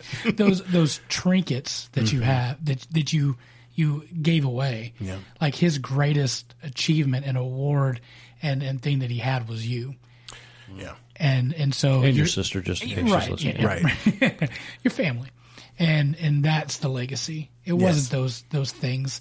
It's you, and you're pushing that. And you can edit this part out, but just thinking like your dad did wonderful things and granted you access to amazing things because he went before you. And in the same way, like our father did so much great things that we can have access and go before wonderful things in the future. And it plays the same. You know? And that's how I'm introspectively looking at it. And that's why I'm like, you know what? The greatest thing I can continue to do is just continue to go after my passion and, and be absolutely. everything he taught me to be and to give him some grandkids. So we're not there yet, but we're getting there. Yeah. And it just kind of came. It's like when all these not intrinsic, when all these intangible ideas are in your head and like you know them to be true, for you to see it tangibly through somebody else constantly, like physically saying, hey, da-da-da, hey, I was like, oh, man. Yeah. Ooh. Like, it just, I was glad he raised, and my mom was going to say, what about me? I was glad they raised me and my sister to be who we are, because we could, I think I told you guys about this the last time we talked. There's so many different ways we could have gone had he allowed it or not cared as much, because I keep using this example, and I hate to use this example, but it's the only true example that's readily available is with Andy Reid and his oldest son. Like that could have could have been me. My mom's like, no, it wouldn't. But you never know. It just depends. And not saying Andy they did anything wrong, right? Not at all, because they are wonderful people. But it's like even with Dungy's son, and just like things, you don't know the struggles that people are going through, and it's just, it could have easily, had it been a different situation, different, I'll tie it into this. I met Charles Haley's son out there, and he's 28, and I had, for the majority of my life, I'm thinking I'm like in this unique category of being the oldest. Well, I don't think he's the oldest son, but being son of a legend. Who, Hall of Famer, who was born before his dad got big, right? Okay, so there's not a lot of us walking around, right? Because a lot of, if you look at LeBron's the closest thing I can think of right now. Like his kid was born when he was, and he had the advantage of being 18, so he was, but I think of LeBron. Maybe there's some other people, but nothing with the notoriety in the sport. I know there's probably, I don't know, maybe Gretzky's daughter or something, but we're a very unique class, okay? And I remember walking up to Charles Haley's son. It was randomly. It shouldn't have happened. It was while I was holding the Bart Starr Award. And I said, hey, he says, hey, what's your name? I said, hey, I'm Jeremy White. And somebody goes, this is Reggie's son. I'm like, yeah, okay. And he goes, and I go, what's your name? And he whispers, Charles Haley. And I was like, wait. And I had the moment that other people have with me. I was like, wait, your name is Charles Haley. Yeah. So that means Charles is, and he's like, yeah. He's not trying to bring a whole lot of attention to himself, even though he's there with his dad. He's still not trying to bring a ton of attention. I said, I need your information. I was like, me and you need to talk. I know I'm not alone in the world, but at the same time, to meet an individual that you appear to me that you are trying to be humble.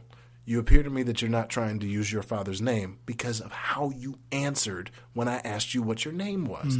Your voice went down and you went almost into a whisper. We're at Radio Row, dude. Like, like you could have said it in normal tone. And I'm like, it reminded me of myself when certain people were like, is Reggie White your dad? I'm like, yeah, he's my dad, but that's not, I don't want to get any extra special treatment. Like, and that's the kind of vibe I got from him. And it was funny because he said, I wish Netflix would do a series on all of us. And I was like, pitch it. That would be great because I was like, because you don't get to see, like, I know Warren Moon's oldest daughters, I think, are my age.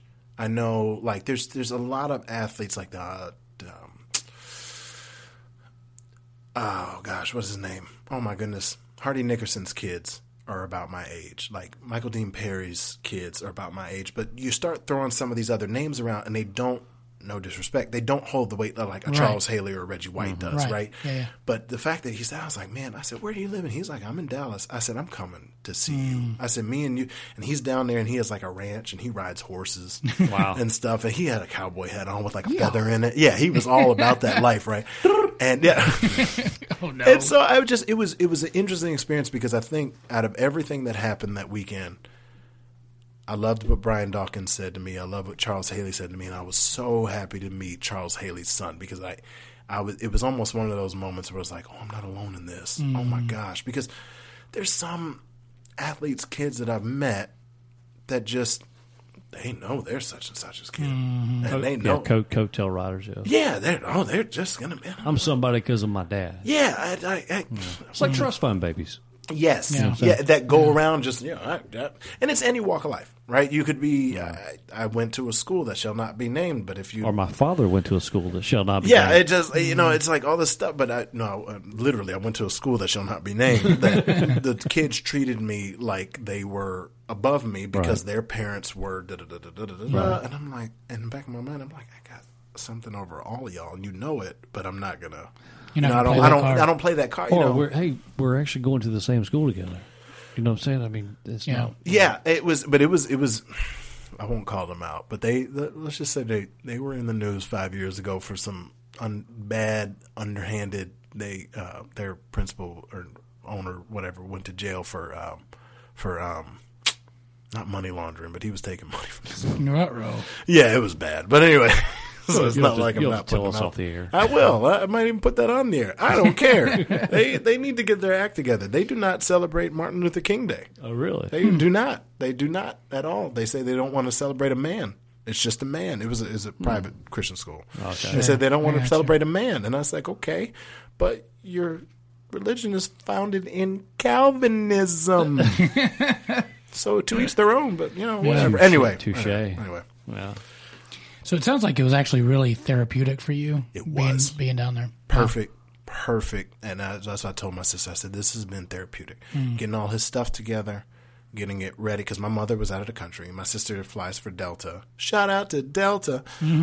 She was flying. I lost my bags last time. Did they really? You know what? I don't know what my sister can do, but we can give you a snack pack. You want some snack packs? Oh, some peanuts. Ooh. Oh, they don't do peanuts anymore, do they? Yeah, it's just that's not. I like the generic version of like Chex Mix. No, okay. I know some of the planes I've had. Next time I come, I'm going to tell my sister she's got to hook you up. She can get you some. We can get you some snack packs. We're going to get you something. You know what? I never expected rubbing elbows with Jeremy White would lead me to this. Yeah, this is what you get. This is the coattails you get to ride. It's not so much any Reggie White stuff. It's more about let's talk about packs. The important things. Yeah. Snack packs and I never turned down anything. You're right. I like some snack There's packs. only a few things I turned down, but never snacks. No, it was snack packs. I want to see a picture of you holding a snack pack. Absolutely. I want that posted. Absolutely, I will. My sister has she has so many stories. But she's that would be a great show. Like, so is she a flight attendant? What's she doing? Flight attendant. Ooh, she's love so many. I wonder if she. It's only been a year. No, she has so many. So she stories. would not be on the plane where I defecated in a vomit bag. Oh no, you did? No, she would not have been on that plane. True story, it was. Right after 9/11. Oh yeah. Oh god. Oh, well, there's a lot of stuff going on in that story. It was right after 9/11. Yeah. You defecated into one of the vomit bag. Yeah. First of all, I have so many questions. The logistics, the aim. It's got the little funnel on it. Okay, and so I mean, it must have not been a snake. It must have been pretty loose. No, it was. Can't believe it. It had to have been. Could it have been? Wouldn't it have been easier if it was? No, maybe not. It's one of the activities in the Olympics. You know, where you the runs. Yeah, the runs. Yeah, I could see that. Like Teen Titans, he had explosive diarrhea. Yeah. That movie was hilarious. Okay, where did we get on track? So, yes, I don't know if she is therapeutic. Yeah. It was extremely therapeutic, and that's what I told her, because I was the only person who could my mom, like I said, mom was out of the country. Sister was flying at the time, and it was late December, and I'm getting all of his stuff together because it was something my mother and David Hunt had talked about, but there was something personal that was happening in his life. My mom was getting ready for her trip to be out of the country, and so it didn't line up. And then my mom goes, "Hey, by the way, they want to come." I'm like, "Whoa!" And I'm like, "What's going on?" And she goes, "No. They're going to bring a team, a team of people, and all you have to do is point, right?" Oh, no. The funny thing was, it was just David and Jeremy. And I told David that story, and David was like... That is a team. It was two. It was technically a team. And I wanted to help him out. I was like, "Do you want me to, like, care?" They said, "No, just show us where it is, and we'll get everything." But it was extremely professional. But it was more therapeutic than I thought it was going to be, because I'm going back looking at some of the stuff like, oh, man, maybe we could do this. Maybe this could go. And it just... all these memories started coming back. Yeah. And then Radio Row, for it being... I was only there 2 days. But the first day was the most therapeutic, because it was like, I got back to my hotel room. I'm in Atlanta. It's the Super Bowl. And it was just me in my room thinking about all the things that had just transpired, and all the positivity, and all the, all the questions. And, oh, my goodness, Jeremy, thank you for your time. You don't realize how, like, I was on Tennessee stations. I was on Florida stations. I was on Wisconsin stations. And it was... I let it out. I think I cried for like 25 minutes. Sure. Like it just, and the thing is, I don't know, it's interesting because, people, my sister, she went to school for family psychology. She has 2 masters in this field.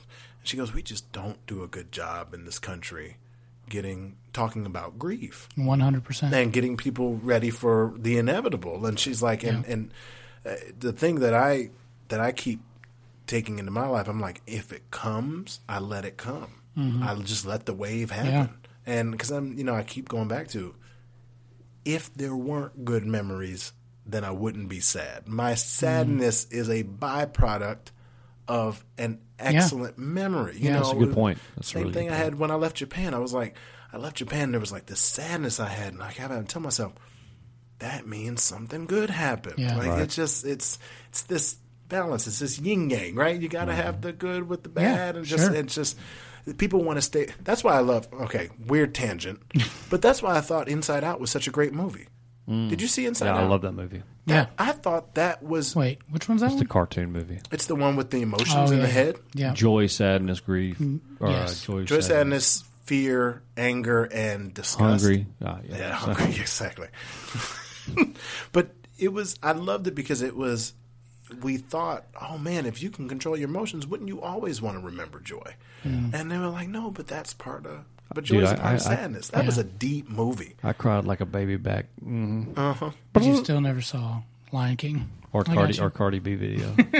So I don't want to ruin it for you. Do you know the big death in The Lion King? Hey, careful. No, I don't. All right, you don't. Just let him leave. You managed to avoid Listen, that. Just stop. What's his Gmail? Stop. Everybody send him spoilers. No, I'm just kidding. Don't do that. Text him. I'll give you his number right now. Oh my gosh. You can see it tonight. Yeah. I can't believe. I'm sorry. You don't know what happens in the movie at all. I know that this cat gets held up to the sun by this gray-looking animal. I know that. This is what I want from you. I want when you watch this thing, I want live tweeting. I'm following it. Please, God. Yes. Live tweet using the SFP one and just live tweet this. It's going to be better than the Super Bowl. I can do that. It's going to be better than the Super Bowl. I will literally. I'm going to promote you. I probably could have a tweet storm of all the Disney movies I'd never seen because of my wrecked childhood due to these. So just live tweet it. So if you're listening, I've never seen Little Mermaid.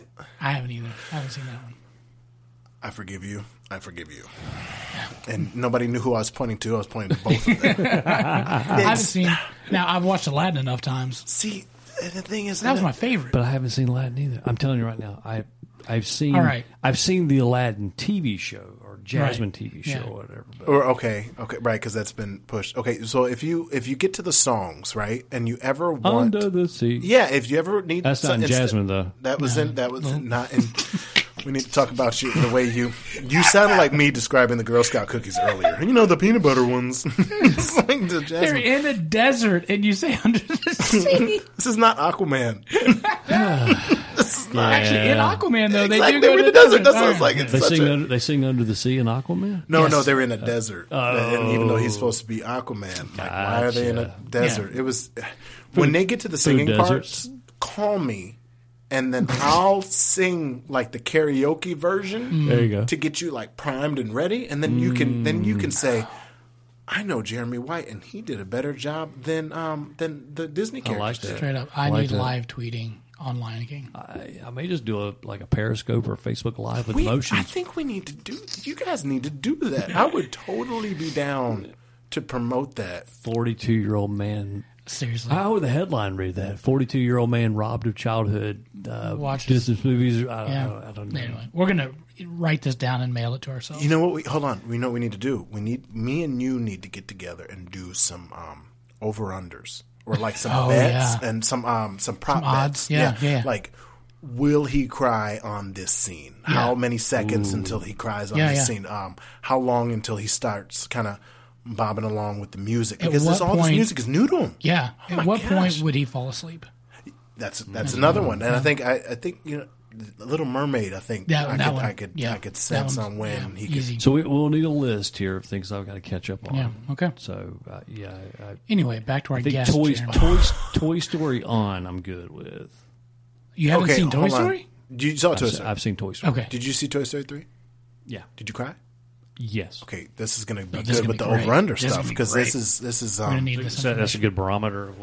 Now here's the thing. Here, and I know we want to get back to our guest. Yeah. Whatever. This is more important. Do not watch any of the sequels. Like if you haven't seen Mulan, don't bother with. there's a Mulan too. There's a Mulan 2. There's a Little Mermaid 2. There's a Lion King 2. Yeah, we're just Are going those- straight only for the original. Is that the bother. straight to DVD versions or something? Basically, Probably, yeah. basically, and Mulan's great. Mulan's a great. Did you see Mulan? No. Okay, the answer's no. They're all Chinese. They're not Japanese. Which, fun fact, you will not find Mulan in Japan at all. Really? Period. They have all the other Disney princesses. They do not have Mulan. There's a little Just a partisan little bit 2,000-year-old yeah. racism that makes whatever people think is going on in this country look like they hate each other. Oh yeah. They hate each other. That the Koreans too, right? Yes, Koreans. I had a Korean. I want some I have to barbecue right now. context this. I want some like pot stickers and egg rolls.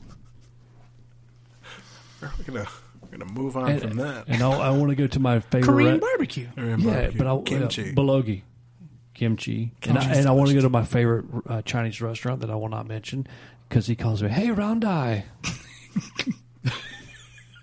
And I give him a high five, and he brings me out he brings me out food and so also much I what could they say. cook for the kitchen. So it's awesome. Korea's great. I haven't been there, but I know it's okay. So, Rounding this thing out. got to tell you guys what was the highest selling Yeah, thing. come on. You could see it online, but I'm not gonna say the number because I don't want to be whatever. We'll do over under on this. It was. We could do over under. So I'm gonna tell you guys what it was. Okay. And then you guys can say what you thought. So it was Emmitt Smith's traded helmet during the '94 season in the Pro Bowl. The players used to trade helmets with each other. So at one point in time, I believe we had Barry Sanders' helmet, Jerry Rice's helmet, John Randall's. Don't look. You Emmitt can't cheat. Smith's. I don't even think he knows where to find it. Wow. Yeah. So, but that it was they showed that was the one he traded with. So my dad gave him his helmet from that season, and then Emmitt gave him his helmet. The 94 season. 94 season. Emmitt signed it, and it was I don't know. There's 2 decals on the back for a couple of players. I don't know if they passed away that year or whatever, but it was a very unique helmet. And we think Emmitt wrote on there, "Thanks for the great week." But it looked like my dad's handwriting, so we weren't completely sure. Because my dad, fun fact, had terrible handwriting. He passed that down to his son. It was it's bad. Sure. I have all his Bible notes that I want to go through, but can't it's read. just going to be tough. Yeah, but you have to read them right to left. Hebrew. There you go. I see what you did there. So this helmet is there, and I'm at Radio Row breaking everybody's hearts, telling them I'm a Cowboy fan. Sure. Right? Because they're, and I'm They like, didn't- fun wouldn't say fact. that. Right. I think that's what pushed this up. Oh. I really, in my heart of hearts, I really believe that Yeah. somebody out there was like, Reggie White's son's a Cowboys fan? Here we go. And they've got an Emmitt Smith helmet? Oh, my goodness. So I'm going to make sure he's not going to buy that back. It was right. Which, fun fact, I have 2 helmets signed by Emmitt and 1 thing personally signed to me. I'm good. You can keep it. So, totally fine. And a jersey. More stuff. I think I have more stuff signed by Emmitt Smith than I do my own father made out to me. But birthday cards, I guess they count. Parent-teacher conference slips. Okay. Anyway, laundry basket. That was what, right. From Reggie with love. Here's a laundry bag. Do the laundry. So this thing was the highest seller. I'll give you a we had a Eagles chair that it's just a helmet chair. Oh, okay. Eagles, and it's the most uncomfortable chair, but it's cool because it's a helmet, right? Right. It's like it would be great in a man cave. Right. I think the reserve price, they thought it was going to go for maximum maybe $2,500, right? Because it was my dad's, right? And I think it got awarded to him by like the Eagles. They gave him a chair, like thanks, thanks. You couldn't fit in it, okay? Uncomfortable. Yeah. But that actually went for like $6,500. It was crazy. Because the guy from Hunt Auction, he goes, "Did you see the chair?" I was like, "Really? Like who?" The Cowboys helmet wasn't different stratosphere. You guys want to do the over under on this? But in to be fair, at the back of the Eagles chair, you can do the Iron Throne behind it, which would be really awesome. Yeah. See, and now you're talking, because now you can do a 92 back there. You can do a Jerome Brown 99. You can do a Van Buren, something. You could do with swords. So whoever bought that chair, invite Southern Fried Philosophy to Radio Row for the Super Bowl 2020, because that's an excellent. See, now I'm wishing I kept the chair so that I could be sitting in the Iron Throne. Should have asked me. All right, so this helmet. Yeah. Do you want to set the over under? Do you want to set it? No. I'm going to go. I'll set it at $21,000. Okay. Over under.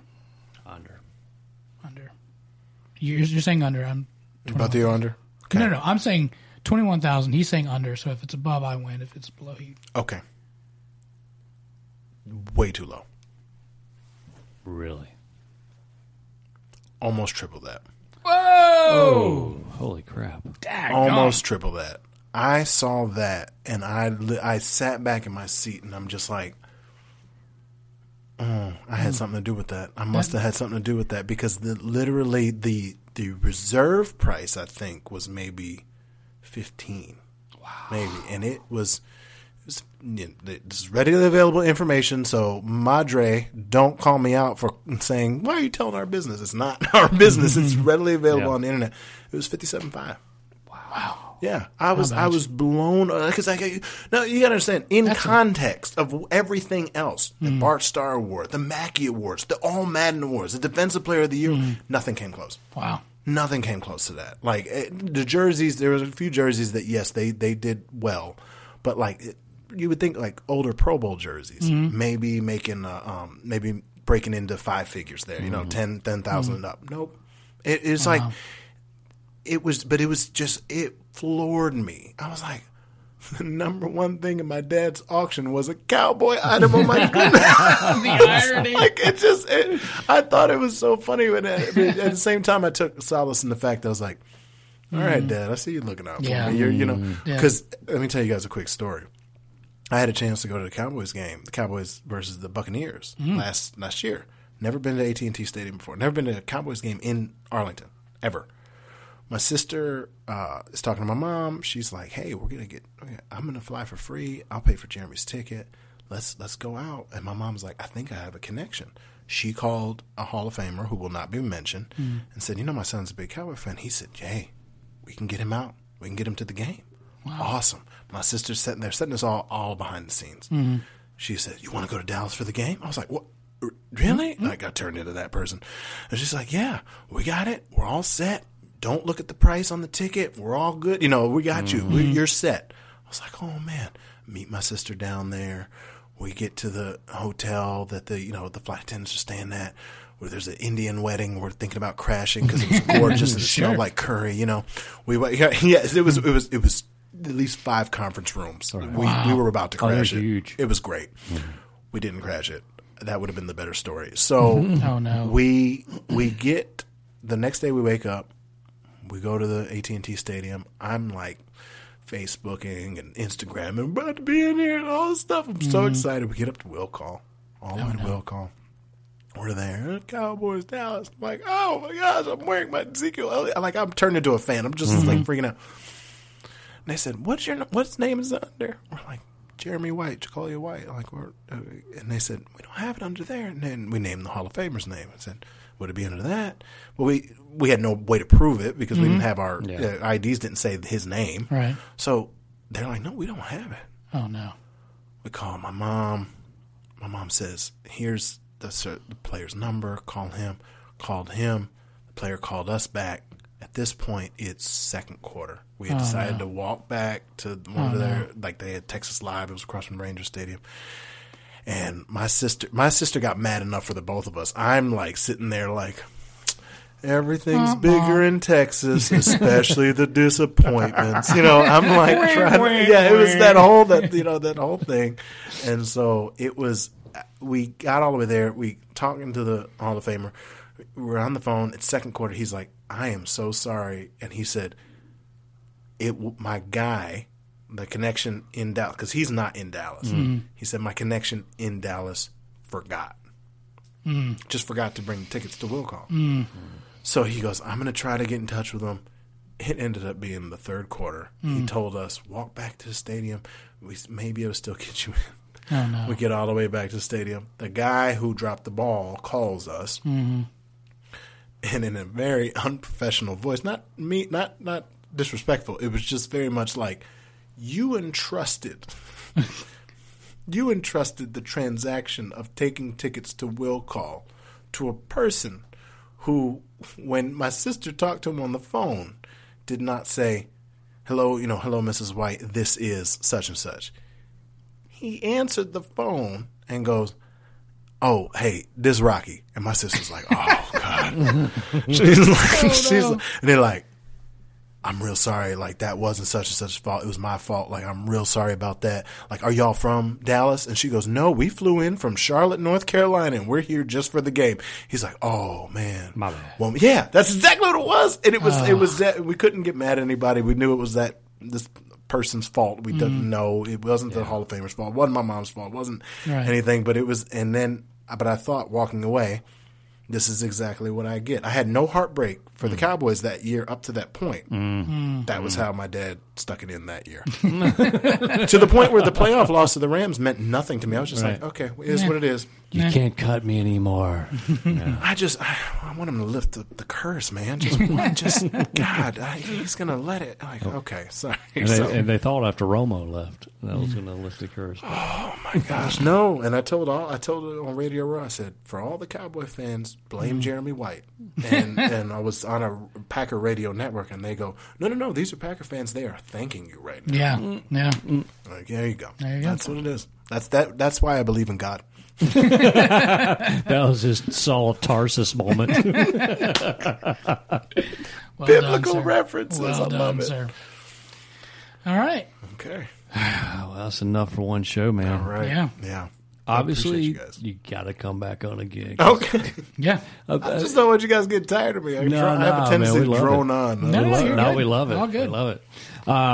So anyway, appreciate Jeremy coming on the show here. I know you got some things going on, so plug your sites, plug your books. Yes.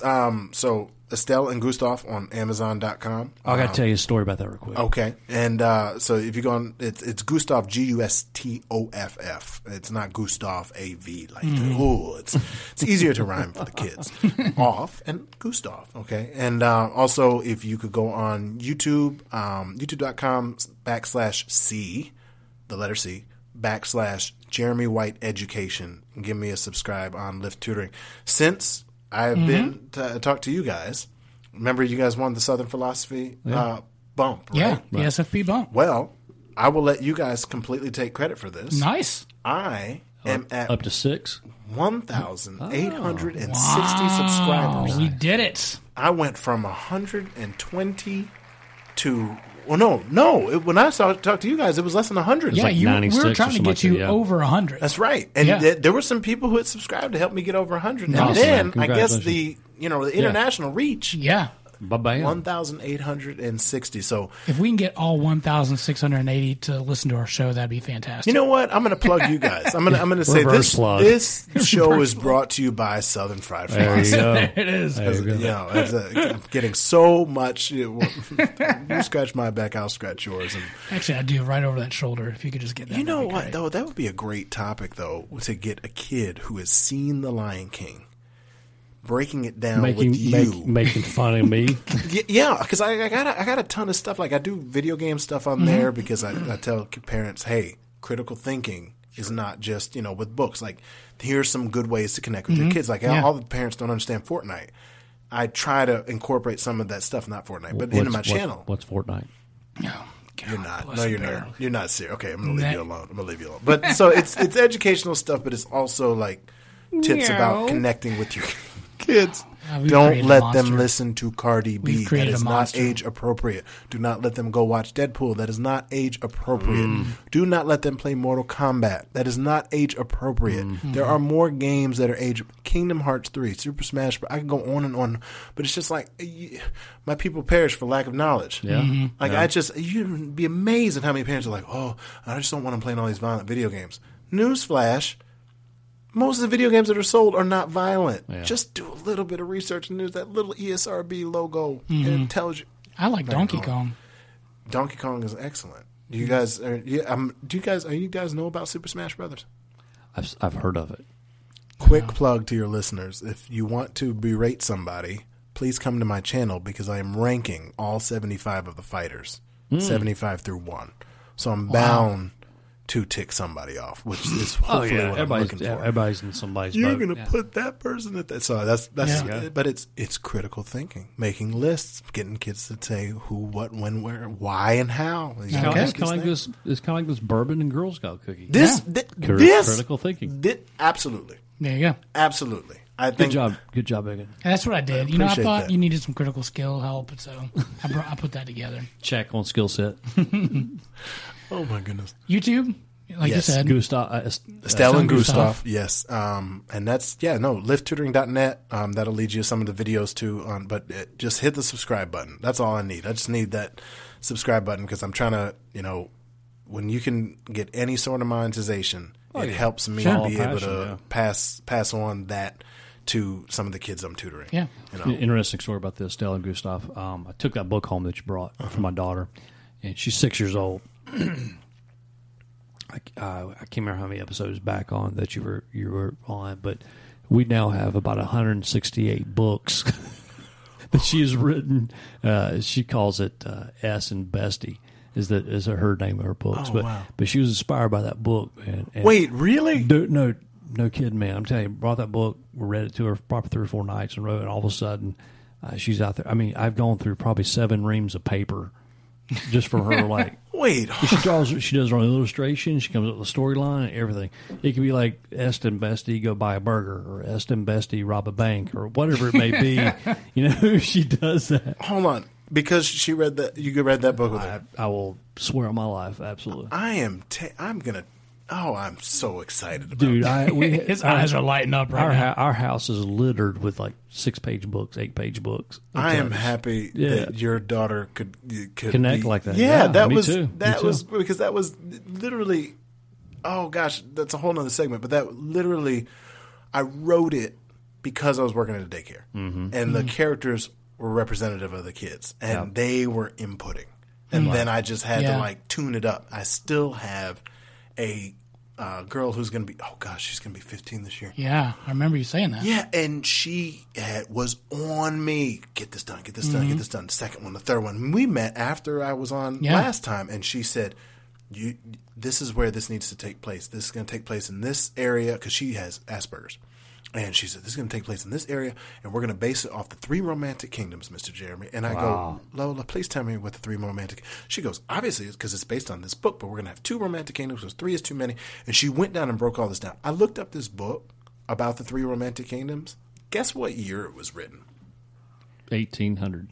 1500s. What? She read this book, and she just knew all about the 3 romantic periods. And I said, why did you read this? And she goes, she looked at me like I was crazy. She was like, because I was interested in it. What? Sourcing material for the book. Literally. So there's a second one. There's a prequel in the works. There's all sorts of stuff. But I really love George that. Lucas just signed on, I heard. That's I heard Walt Disney. They decided. I'm in a bidding war right now. Right. Between DreamWorks, Sony, and Disney. Pixar. Right. And Netflix is trying to vie in on a deal. And it might be a YouTube Red series. Yes, absolutely. Yeah. Hulu original. Yeah. There we go. And, we're trying to look at possibly getting Will Smith to play as one of the main characters. I think, well done. Yeah. He's the Will Smith as Gustav. Will's going to be the Narwhal. Yeah. It's Sorry, buddy. I'll have to make a blue character just for him. And they'll say, why do you make this blue character? Because Aladdin. Yeah. Was it Aladdin? Aladdin, you're right. Oh, gosh. Well done. All right, we got to wrap this thing up, guys. I hate to do that, but let's go ahead and wrap it up. You got to go to the meeting. You're right. I'm starving right now. I need more Girl Scout cookies. Hey guys, we appreciate you tuning in as every week. You please go to our Facebook page at Southern Fried Philosophy, our website at southernfriedphilosophy.com. You can also, which my favorite way to connect is to our iTunes, Google Play, or Stitcher, iHeartRadio, Spotify, wherever you legally source your pirated music. I don't care. Just go there, subscribe, rate, give us a review.